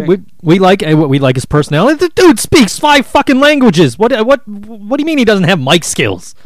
We certainly don't hate guys that are really good at what they do, and we want to see on television every week doing that. Exactly. No, we want to see Randy Orton. He doesn't, but Cesaro doesn't have it. Mm-hmm. Which probably is, as G said, Vince's dick in his mouth. Exactly. I mean, what more could it mean? What more do you want out of a guy like Cesaro, who is a hell of a fucking worker? No, it's because he's bald. Yeah, he's a hell of a fucking worker. He gets in the ring, he works his ass off, he gets over, despite the fact that they don't want him to, which is the problem. But the guys today can't get themselves over. Right? I mean that was the other point. Yeah, because all their promos are perfectly scripted word by word. This guy body slammed the fucking Big Show out of the ring at WrestleMania. Body slammed the Big Show over the top rope at WrestleMania. Oh, he just doesn't have it. Fuck you, Vince. Nah, fuck you, Joe. You're fired. Vince talks about how Shane got out of the business and is now more successful. He personally apologizes to Punk for sending him his termination papers on his wedding day. Says it was purely coincidence, which I know we're gonna talk about that in a minute. Okay. Oh, let's talk about it now. It's total sure. Why the fuck not? Hey, CM Punk on Colt Cabana's podcast, the follow-up, the second one. He says he calls bullshit on that. He says if you didn't, he says no, you fucking knew. You know, that's fucking bullshit. You fucking knew. You know. I'll admit, last week I did think, maybe it was a coincidence, but the papers were signed and dated on his wedding day with overnight delivery. Yeah. Well, you and I had talked about this earlier in the week, Mark. We kind of glossed over this a little bit, talking about how Triple H is in charge of talent relations. Could it be possible to send that letter out? Right. Could it be possible? possible? We actually did speak about it on the podcast last week, and I didn't think it was bullshit. His wife had to ask for the fucking time off. Exactly, and he pointed that out on the podcast as well, on the Colt Cabana podcast. But Mark and I kind of talked about it, and we said, is it possible that Vince legitimately didn't know? Like, Triple H is like, oh, we're going to send this shit out now, and we're going to make sure he gets it on his wedding day, and Vince is like oblivious to this? Maybe? Is it possible? Well, that's possible, but as I said, if that's the case, Vince should deny responsibility. And I agree with you. Just continuing to lie, he should have said something like, I had no idea that happened, I'm sorry, I didn't know. Vince says he hopes he can work with Punk again one day. Bullshit. Calls Punk a loner and claims the real issue was lack of communication. Bullshit. As far as The Undertaker at WrestleMania, Vince says Mark Calloway knew it was time to give back to the business, and that Vince was the one who made the decision to end the streak. Yeah, we already kind of knew that, though, from Shawn Michaels. Right. Yeah, Shawn said he was there during the meeting. Yeah, Vince says that Brock Lesnar doesn't appear very often because of Brock's contract, but also because he wants to make Brock seem more like a special attraction. Which, we've talked about that before. I actually do agree with this one, too. I think that one I do agree with. Right. I mean, you advertise that he's coming back, and holy shit, there's Brock Lesnar. Got to tune in. And it was part of Paul Heyman's promo as well, that you don't make Christmas every day and that. Yeah, exactly. Weird stuff. Exactly. Vince says we will absolutely see Randy Savage in the Hall of Fame. I don't want to bullshit that because I hope it's true. And I certainly said do. He has to do it. Yeah, no, he doesn't. Where did you get your sources? I didn't say that. I said Randy Orton. Yeah. You're fired. He'll come back in a few years' time saying, I got the wrong Randy. I mean, ethically, you would think that he has to do it. But will he do it? I don't think he commits to anything. This guy changes his fucking main event finishes before a pay-per-view, like sometimes during the show. Yeah. So, don't hold your breath. You might turn out to die. Vince McMahon says he didn't put the territories out of business. They put themselves out of business. Brett screwed Brett. Vince claims there is no heat between the WWE and Jim Ross, but he acted unprofessionally. Oh, And by God. he means Jim Ross, not he himself. Right. Punk talking about that on the podcast was awesome. But that was- if you want to hear even better at Bauer and Pollock's podcast, Oh, that was great. oh my God, he lost it on that. He works with JR and his what is it? I guess a speaking tour. It's not really a comedy stand-up thing or anything. Yeah, he does a one-man show tour. Yeah. That you got to go check out. It's through the Law family and the MLW family. You can get it either or a podcast, and just hearing Court go off about that part of Vince's little comment with JR was probably one of the best moments of the week. Vince claims, or Vince says that JR moved back to Oklahoma from Connecticut and that you, quote, can't half-ass this job.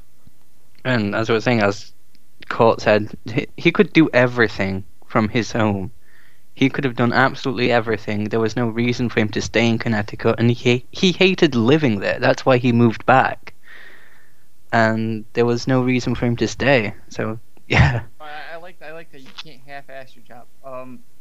Dude gave 110%, and he's paralyzed. He's kind of handicapped now. The guy has Bell's palsy? Yeah. Like Yeah, 3 and times. half it. And barely half his face can barely move, and you're talking about he can't half-ass the job. Well, he's giving you 150% while freaking handicapped, and he's still better than any of your commentators you have today. Because it was Vince, I'm surprised he didn't say you can't half-face this job. Yeah, right? All right, moving on. Austin seriously tells Vince that there's only 1 minute left. We got 1 minute. 1 minute? 1 minute! I own the damn network. We're going another 15 minutes. That seriously happened. Yeah, I know. I did pop for that. That was pretty funny. Vince That claims... was, yeah. And then there was the disturbing parts of the podcast. That's you have your one last note where he says he doesn't listen to the audience. But before we get to that, what was all the fucking throwing people in the pool shit all about? What the fuck is wrong with that guy? Yeah. Because that's not in our notes. And he went on about that forever. And he was like, oh, it's so fun. I want to throw Pat Patterson in the pool. And then I'll toss my wife in the pool. And gonna throw everybody in the goddamn pool. And the faces they make when they're in the pool. And can't this do a is not Vince shit voice. we're making up. If you haven't seen this Stone Cold podcast, this is not shit we're making up. This is serious. This actually happened. This was actually said. I think that was the point I tapped out. Well, you and I were kind of watching it live, almost simultaneously on Monday night, and I'm just like, fuck this guy. I think you were maybe like 30 seconds ahead of me. I think you were, but we were both watching it after it aired. And Vince claims not to be out of touch. Claims he listens to the audience. Austin gets on him. He says, "Okay, you listen to the audience. How do they get a hold of you? How do they let you know what they want to see? Do they tweet at WWE? Do they tweet at Vince McMahon? No, you buy a ticket." Well. So I hopped on Twitter just afterwards, and I saw a tweet from somebody. I can't think of the name off the top of my head, but I saw a tweet from somebody. They listed things that they would like to see from WWE, and I said, hey, that's not a bad idea. And I actually did the same right here on BoardWrestlingFan.com, and tweeted to Vince McMahon and to WWE, like, hey, you listen to the audience, all right, listen to this. I buy tickets when you're in town. You know, you can't tell me I don't have any say in this product if you're telling me that you listen to your audience. Unless they say something he disagrees with. Right, Or they're exactly. Critics. Yeah. CM Punk. Anyone will tell you have to listen to your critics to improve. Exactly. Ignore trolls. Ignore everyone who says WWE shit. But don't ignore the people who say we want it to be better, please. Exactly, and I agree with that wholeheartedly. Absolutely. What's a spectator sport after all? When Daniel Bryan walks into an arena and it's empty, because without us, there is no WWE. Yeah. And they'll find fuck? that out soon enough when people stop buying tickets. But are enough people going to stop buying tickets? Are there enough people that are not, are there enough people that can take their loyalty to this company and put it aside and say, okay, I'm not going to this WWE show that's coming? That's right. You go, other things you can do. Like wherever they have a house show today, save your money. Buy the Ring of Honor pay-per-view. I haven't been to a house show since before Eminem debuted on the main roster.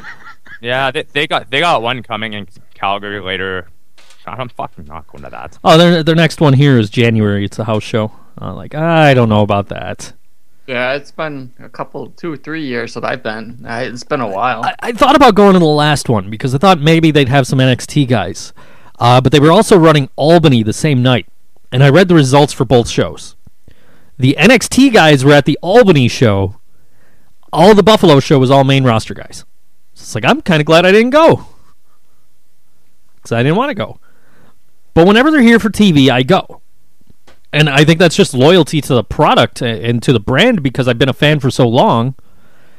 It's kind of hard for me to say, no, we're not going.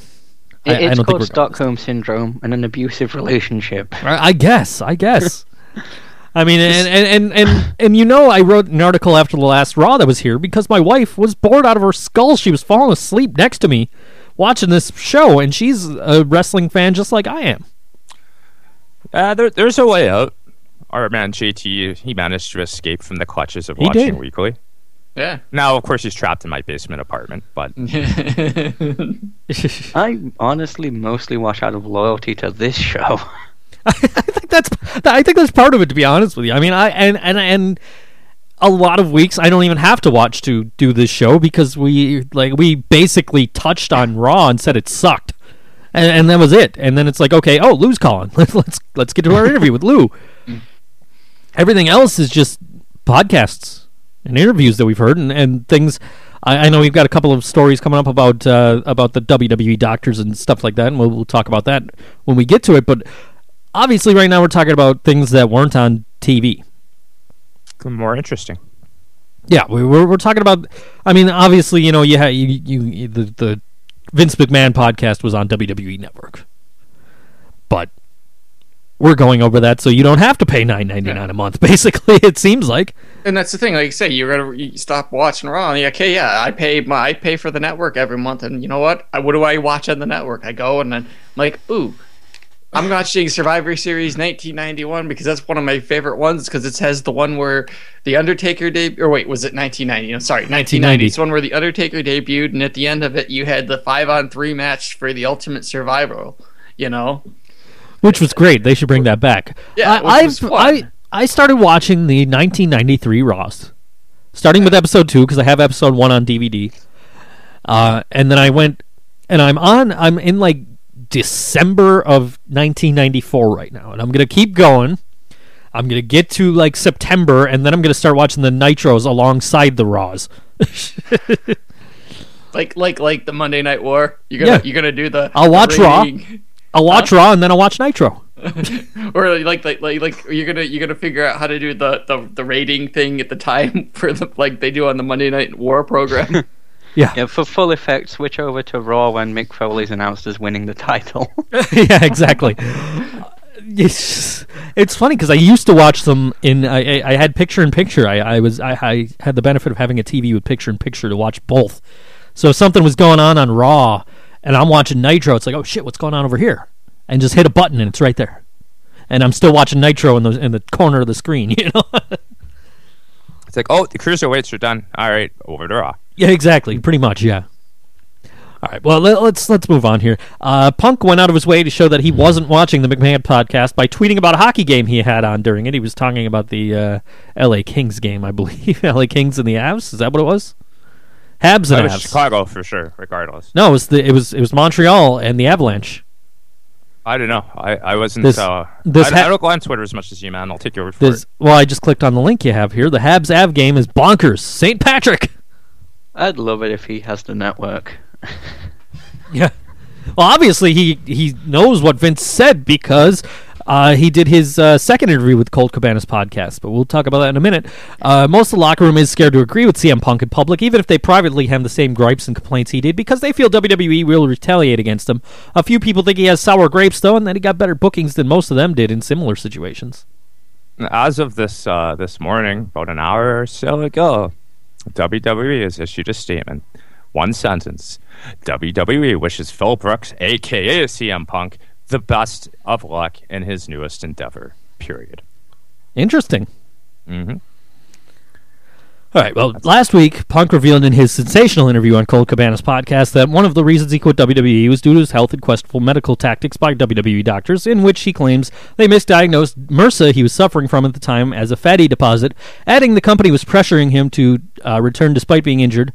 It has now come to light that former WWE superstar Bob Holly also experienced a similar scenario, which he wrote about in his book, The Hardcore Truth, revealing on the day of Eddie Guerrero's death, he discovered a bump on his underarm, and WWE's Dr. Rios told him that he had a staph infection that spread to his forearm and he would need hospitalization.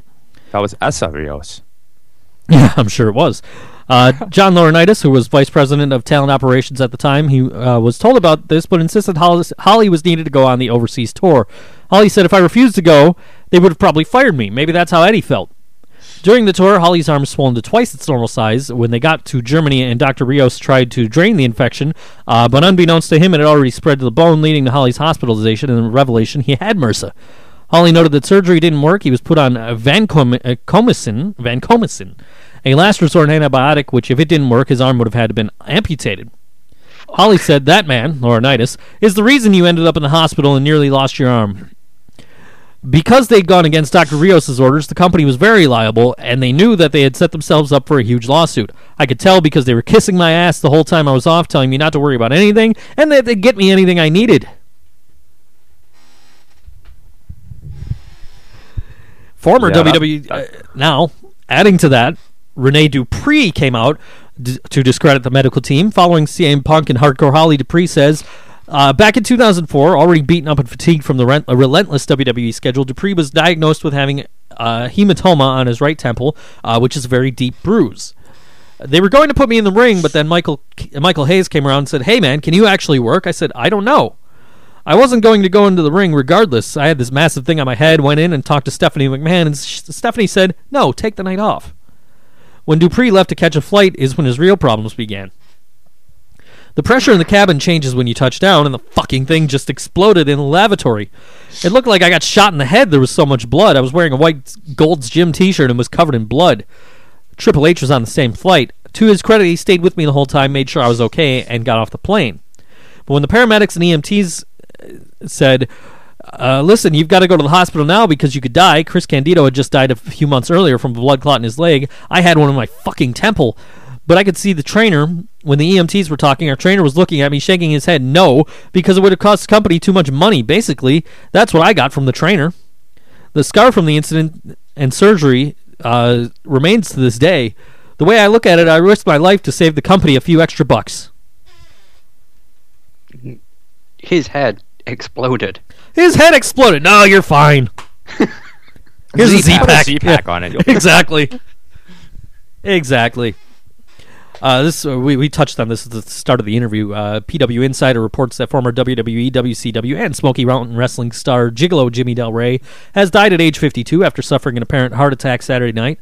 The Blue Meanie confirmed the news on his official Facebook page. In addition to stints in WWE, WCW, and Smoky Mountain Wrestling, Del Rey, real name David Ferrier, also worked some singles matches in ECW. He is best known as Jimmy Graffiti in WCW and Jimmy Backlund on the Florida independent scene. Del Rey was perhaps best known as one half of the Heavenly Bodies alongside Dr. Tom Pritchard, managed by the legendary Jim Cornette. Of course, on behalf of us, as well as, I'm sure the entire wrestling community, we'd like to extend our condolences to the family and friends of Jimmy Del Rey.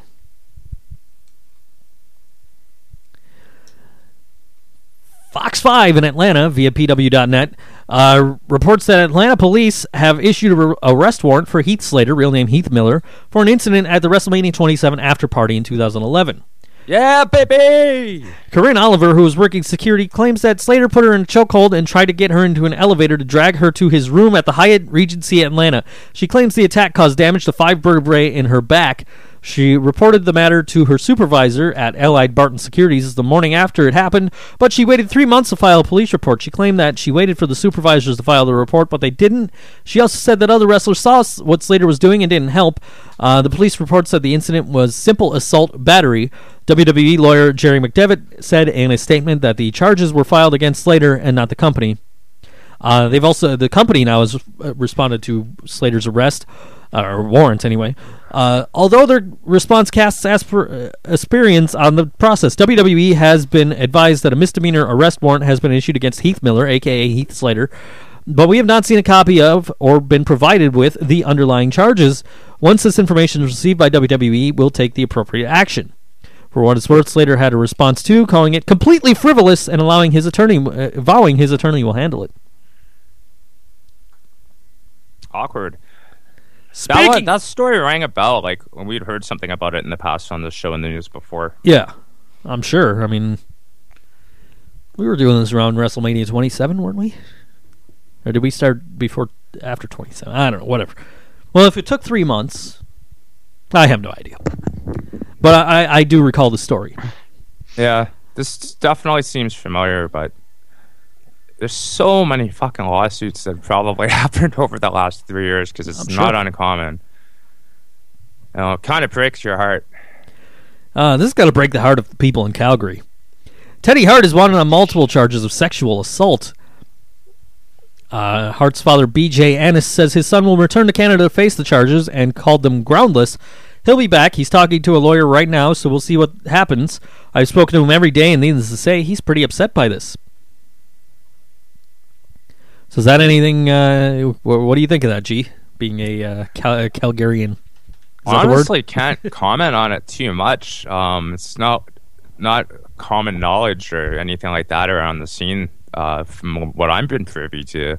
I've heard stories referenced from other people on certain interviews about stuff like being a swinger and things like that, however. And that I've heard, again, all hearsay about him being very sexually ambiguous and whatnot. But, I mean, I couldn't confirm or deny it that I know anybody or I've ever heard personal anecdote from someone that I would trust and say, yeah, that's legit. You know, who knows, man? Who knows? It's a funny world with sexual harassment charges of any kind, and interpretation, unfortunately, has led to some pretty bizarre cases. And then that goes for all walks of life and occupations, not just professional wrestlers. Of course. But, I mean, you know, being a swinger or being sexually ambiguous doesn't necessarily make you somebody that's going to sexually harass somebody or sexually assault somebody in this case. That's right. So that's all I can tell you is that I know that he's apparently does, enjoy himself. But whether he does it at the expense of people, I no idea. Yeah, we'll have to keep an eye on this story. I'm sure we'll find out more as it goes along. Former OVW wrestler Rip Steele has been arrested on drug charges in Biloxi. Far too many to list, in fact. He's in a lot of trouble. Brock Lesnar is not only officially advertised for WrestleMania 31, but he's now being advertised for the following Raw taping at the SAP Center in San Jose, California. Brock Lesnar is now being advertised for WrestleMania 31, as well as the next day's Raw mentioned above. He's no longer advertised for tomorrow's edition of Raw. The latest dates on Brock Lesnar: he'll make his return on the December 15th episode of Raw in Detroit, appear at the December 29th episode of Raw in Washington, the January 12th Raw in Minneapolis, and the January 19th Raw in Dallas. He's expected but not currently booked for the Royal Rumble, and he's also booked for the post-pay-per-view edition of Raw in Hartford. The decision to pull Brock Lesnar from the Slammies was made at the last minute this week, as WWE decided the Slammy Awards were enough of a draw without him, and they didn't want to use one of his remaining dates available for it.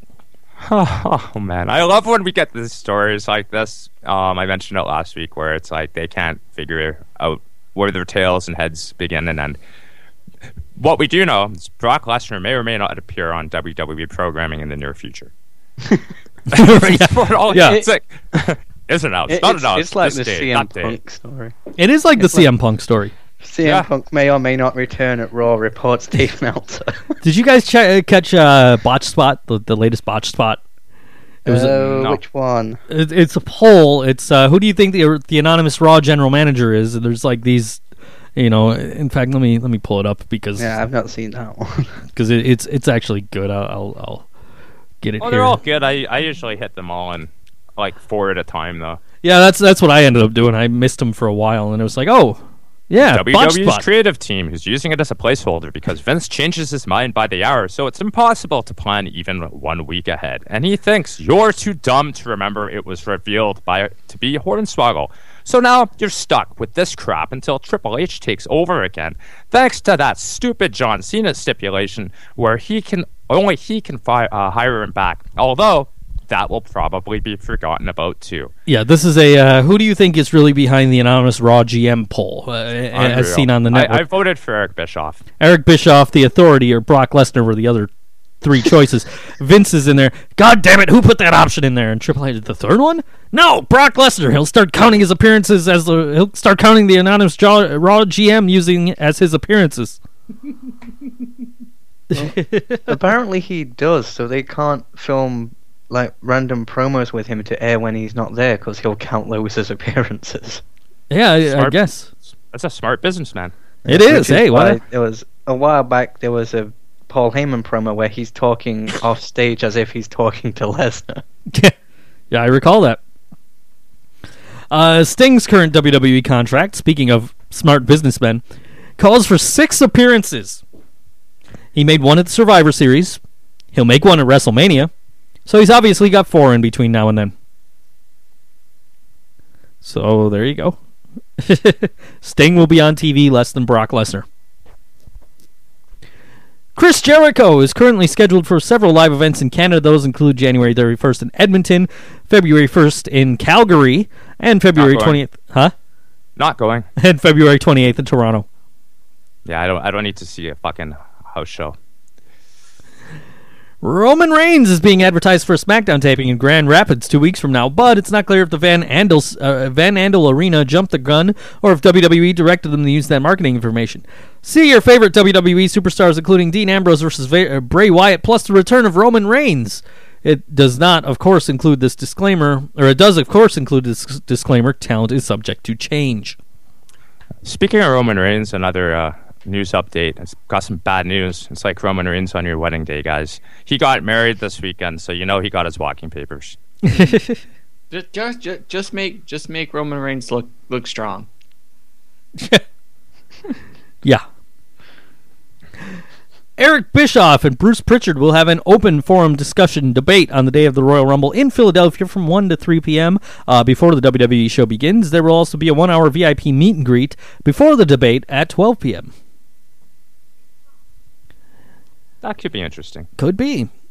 If anybody didn't know or catch the fact that he mentioned her by name, it was Mick Foley's daughter, Noelle, was the blonde in his WWE shop segment. I wasn't paying attention, and apparently I really missed that. Yeah, he actually mentioned her by name because he did the what was he?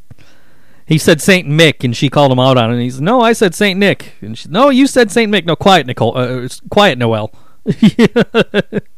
I wouldn't have known and put 2 and 2 together because I didn't recognize her all grown up. And she's been doing the that really weirds people out that Mick Foley's daughter is all grown up and hot. She does the Ringside Collectibles videos for you Wouldn't know. Action Don't figure watch. collectors. Yeah. No idea. Yeah. Oh, there you go. The more you know. Where's the NBC logo? WWE has registered a new trademark for Eric Rowan. Big Red. I wonder now if the Wrigley's Chewing Gum people, or whatever the conglomerate owns that brand now, will object. I hope so. I hate them calling him Big Red. What the fuck, man? That's Kane's gimmick. As long as it makes Roman Reigns look strong. Yeah, exactly. I like Upside Down Sheamus better. Yeah. Yeah, I did like the revelation that he's actually not retarded. He's just an idiot savant. I like how they gave him that Rubik's Cube, and he like finished the Rubik's Cube. I'm like, dude, I do that like 6 times a show on Board Wrestling Fan Radio. I want to try some of his wine. Yeah. Yeah, they said he's a award-winning winemaker. That's right. Acclaimed. Yes. Since Batista has been cast as a villain in the next James Bond movie. So he's not coming back. Yeah, he's going to be Bluefinger. See, he wouldn't make Roman Reigns look strong. David Bautista as Mr. Hinks. I think he's making his bank account look strong. Yes, he is. He certainly is. Since he's got nothing better to do right now, David Otunga is doing stand-up comedy. Da-da-da-da-da. Oh, wait, that's a serious story. Yeah, it is. I wonder if he has his coffee mug the whole time. That'd be awesome. That would be awesome, actually. I missed that mug. There's a guy that they had potential to do stuff with that I still to this day have no idea what really happened with him. There's an interview bound to happen at some point. We're gonna find out. He works there. He's not. They never released him. He's under contract. They just never released him, as far as I know. Which means he must be doing something, because they did recently release all of his people. Yeah. Yeah. With all the cost cutting, he's got one of those really valuable Estrada contracts where they forget he's employed. Apparently, he's actually legit trained as a lawyer, so he might be somewhere in the legal department. It would be smart. Those Harvard law degrees, they're rather prestigious, and they won't fail anybody because of the name on the school. Oh, shots fired. I live in Canada. Dixie Carter tried to put a positive spin on Spike not renewing Impact, which means she's doing damage control. I said to them, I feel like we have to do something different. We can't just be status quo going into a new deal. It can't just be a 2-hour Impact. We have to grow our brand and do some things differently and really shake it up. That was the tone of all my conversation with networks. I'm not really interested in someone picking up our 2-hour show. I'm interested in having someone become a partner on a much bigger level. Now, if all of that's true, then yeah, good on her for trying to grow the company. Yeah. I'll say that. Certainly. Dixie Carter says a new logo for Impact Wrestling will debut when the show moves to Destination America. That's what the show needs. Does that also mean it's no longer TNA and it will just be Impact Wrestling now? I think they've been trying to do that for years now, haven't they? Josh Matthews confirms his return to commentary. At Butterbean 2019, I miss real tweeted, I miss at real Josh Matthews in WWE #Raw. And Josh replied, January, my friend, at Destination America. And that was important to include, because I know you were speculating about that with the whole TNA news note last week. Yeah. But today is still going to be employed by the company in some capacity, they said. Right. And he has a good mind, so as much as it sucks that this channel, won't be available to me, I hope that they do well. Do you have Hulu Plus? No, I'm not going to pay for Hulu Plus for TNA. I was just saying, have to get a Geo. Well, no. I was just saying, if you had it, it's on. I discovered last week it was on. Yeah, but that's good news for a lot of fans. But that doesn't necessarily mean that Impact is going to be on Hulu Plus, because it was on Spike, and Spike has shows on Hulu Plus. True. It's unfortunate because the show was really solid over the last 6 months plus. It was highly entertaining more often than not, with a few exceptions. And even sometimes those became entertaining in a weird way, like the Sam Shaw thing, which was horribly awkward for a while, became actually kind of interesting when they paired him up with, our next news story. Well, hold on, before we get into the next news story, Taz confirms, I'm going to have the best analyst in the biz who could beat up every other analyst across all platforms.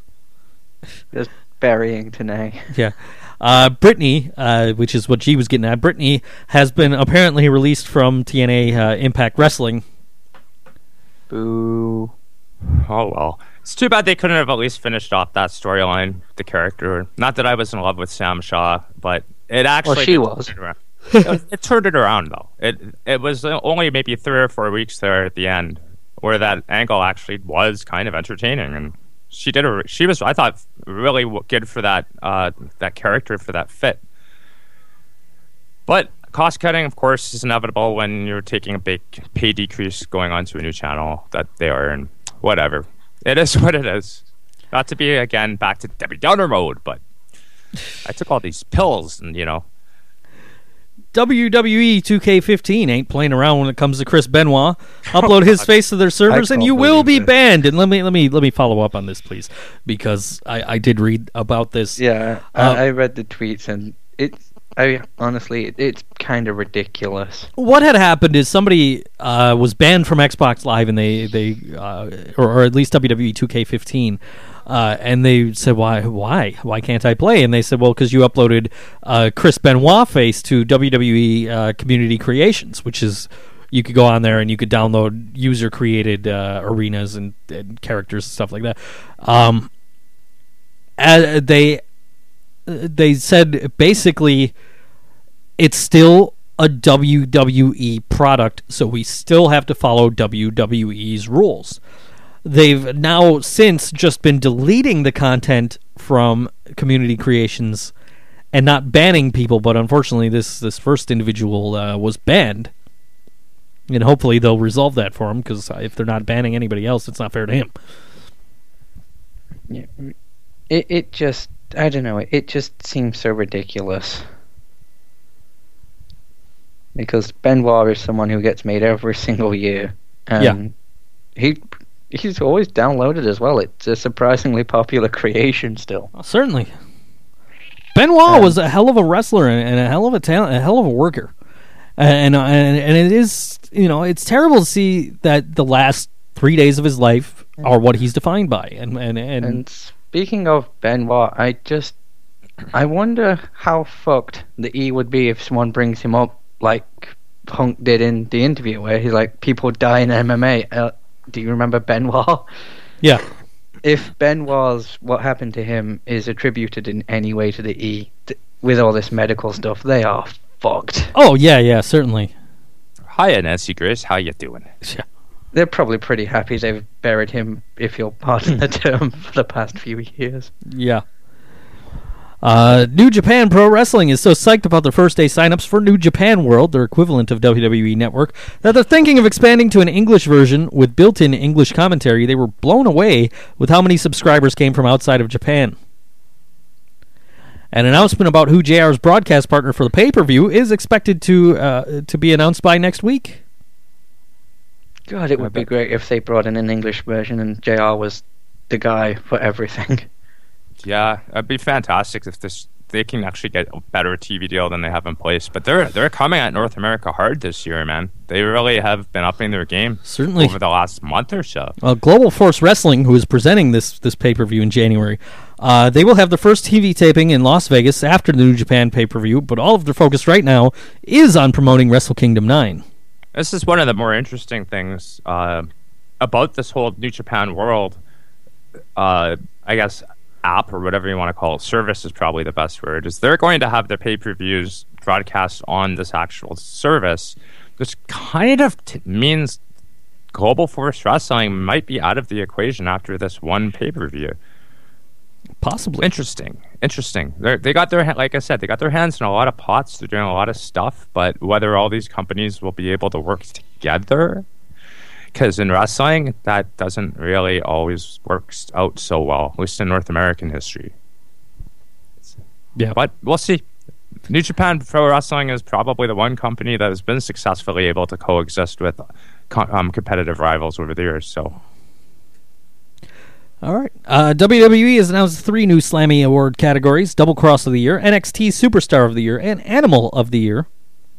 We announced Animal of the Year way before they ever did. So make sure you tune into our awards show next week. Yeah, but Brock Lesnar's winning that because he's the beast. He counts. No. You know who's winning Animal of the Year. Is TLC actually the 14th? TLC is next Sunday, yes. Oh, my lord. He's on the network as this Sunday. Is it? Yeah. Like tonight, like as in tonight? Yeah, it's on the schedule as on tonight. Oh, shit. That's interesting. Oops. Huh. I loved all that promotional work they did on Raw for it. Also, hey, man, they have that NXT thing coming up this week, and boy, they plugged the hell out of that. That was like Sting's match on Raw 2 weeks ago. That is this Thursday, the NXT TakeOver Our Evolution. which I found out is spelled literally R evolution. Yes, it is spelled like revolution. But come on, you guys know who's winning Animal of the Year at the Slammy Awards. It's not Batista and it's not Brock Lesnar. Oh shit, I forgot about Batista being called the animal. It's neither one of them. Holy shit, it does say tonight. I know who they're it does say tonight at 8 p.m. I know who they're going to give it to, I think. Well, the question is, who are we going to give it to? Who are you thinking they're going to give it to? Because you know who because I think you and I are maybe on the same wavelength here.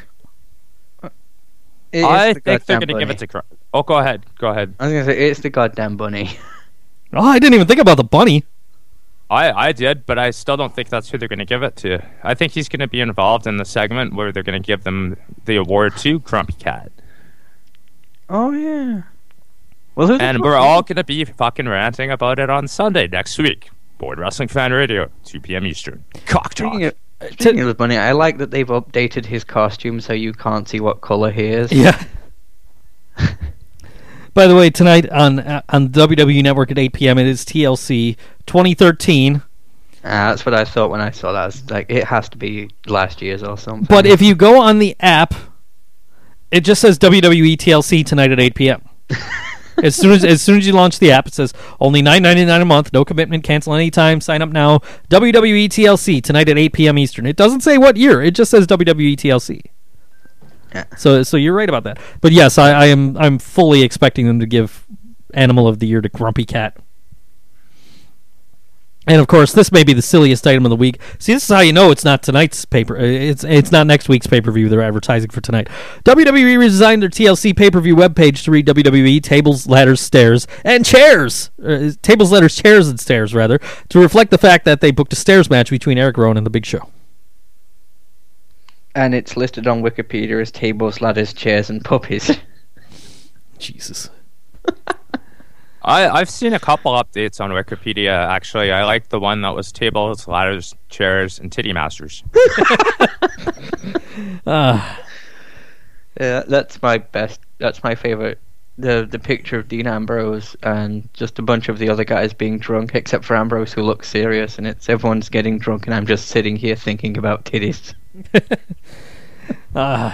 CM Punk was on Colt Cabana's podcast this past week. We've been dropping references to that whole time, but there was actually not much in our notes about it. I would suggest listening to the interview if it is available right now on iTunes, Stitcher, and SoundCloud. Go to ColtCabana.com for anywhere you could get it, basically. It's definitely worth a listen. I listened to it on my way home from work one morning. It was good listen. As the show pretty much always is. Yeah. Art of Wrestling is a great podcast. And Colt's been doing it for, what, 4+ years now? And I'm with Colt. I feel bad for whoever his guest is next week.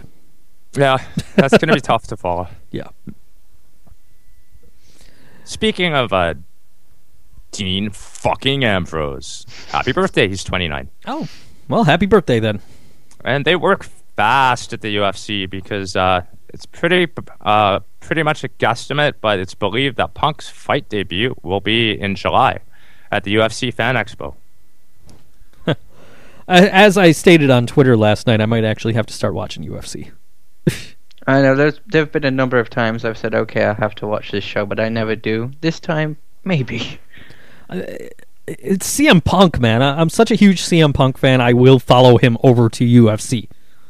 I think I think that's probably the thing that'll get me to start watching.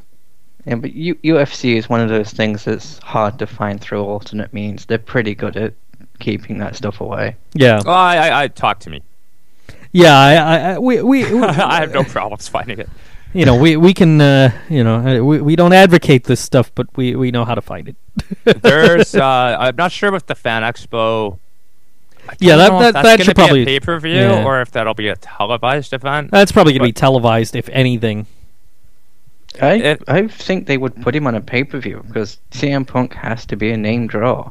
That's true, but they get paid a lot of money from Fox too, which would give them a massive ratings drop. I don't know when their contract is probably not up for a couple of years with them though. It's hard to say. I agree with you, Mark. It would be a draw, but I don't know enough about the UFC that I can tell you for a fact that'll be a pay-per-view. And what that event's all about with the Fan Expo, I don't really know.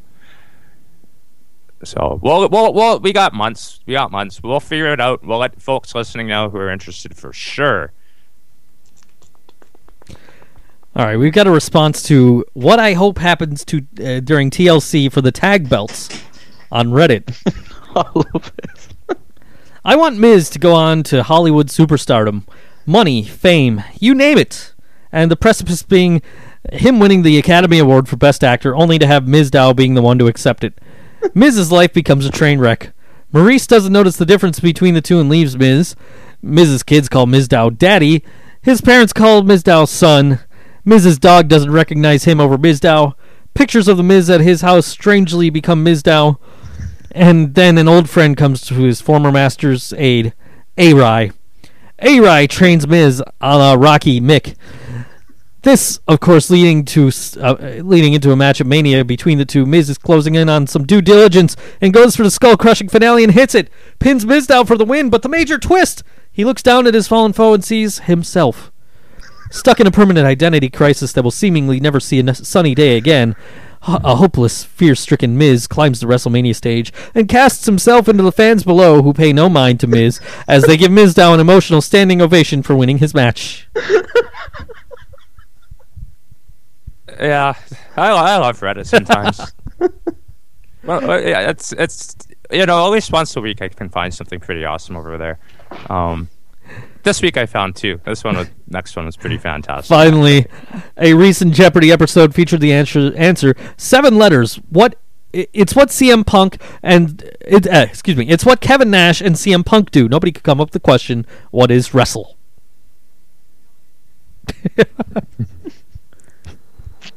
Yeah. Unreal. I've seen this. We're smarter than the Jeopardy people. Yeah. Oh, well.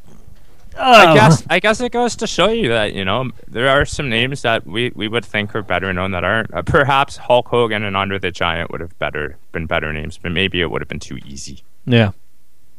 Probably. All right, well then. I'm surprised they picked those two. I mean, they could have said John Cena. Yeah. Yeah. Oh, well, on that note, I think we're done, right? Anybody else have anything to add? Nope. 2 + 2 is 4. All right, well then. For at G of the Internet, at Random Redhead, at Mark_Noise, I am at Think So Joe. Big thanks to Lou D'Angeli for being our guest this week and promoting the hell out of it all week. And of course to Fever Red for supplying us a second break song this week, giving us an extra couple of minutes to relax. And tune in next week. Of course, you could get this show live at bwfradio.com every Sunday at 2 p.m. Eastern Time, or afterwards on BoardWrestlingFan.com, CheapHeat.com, iTunes, Stitcher. Just look for us. We're there. I think I'm going to build an ark.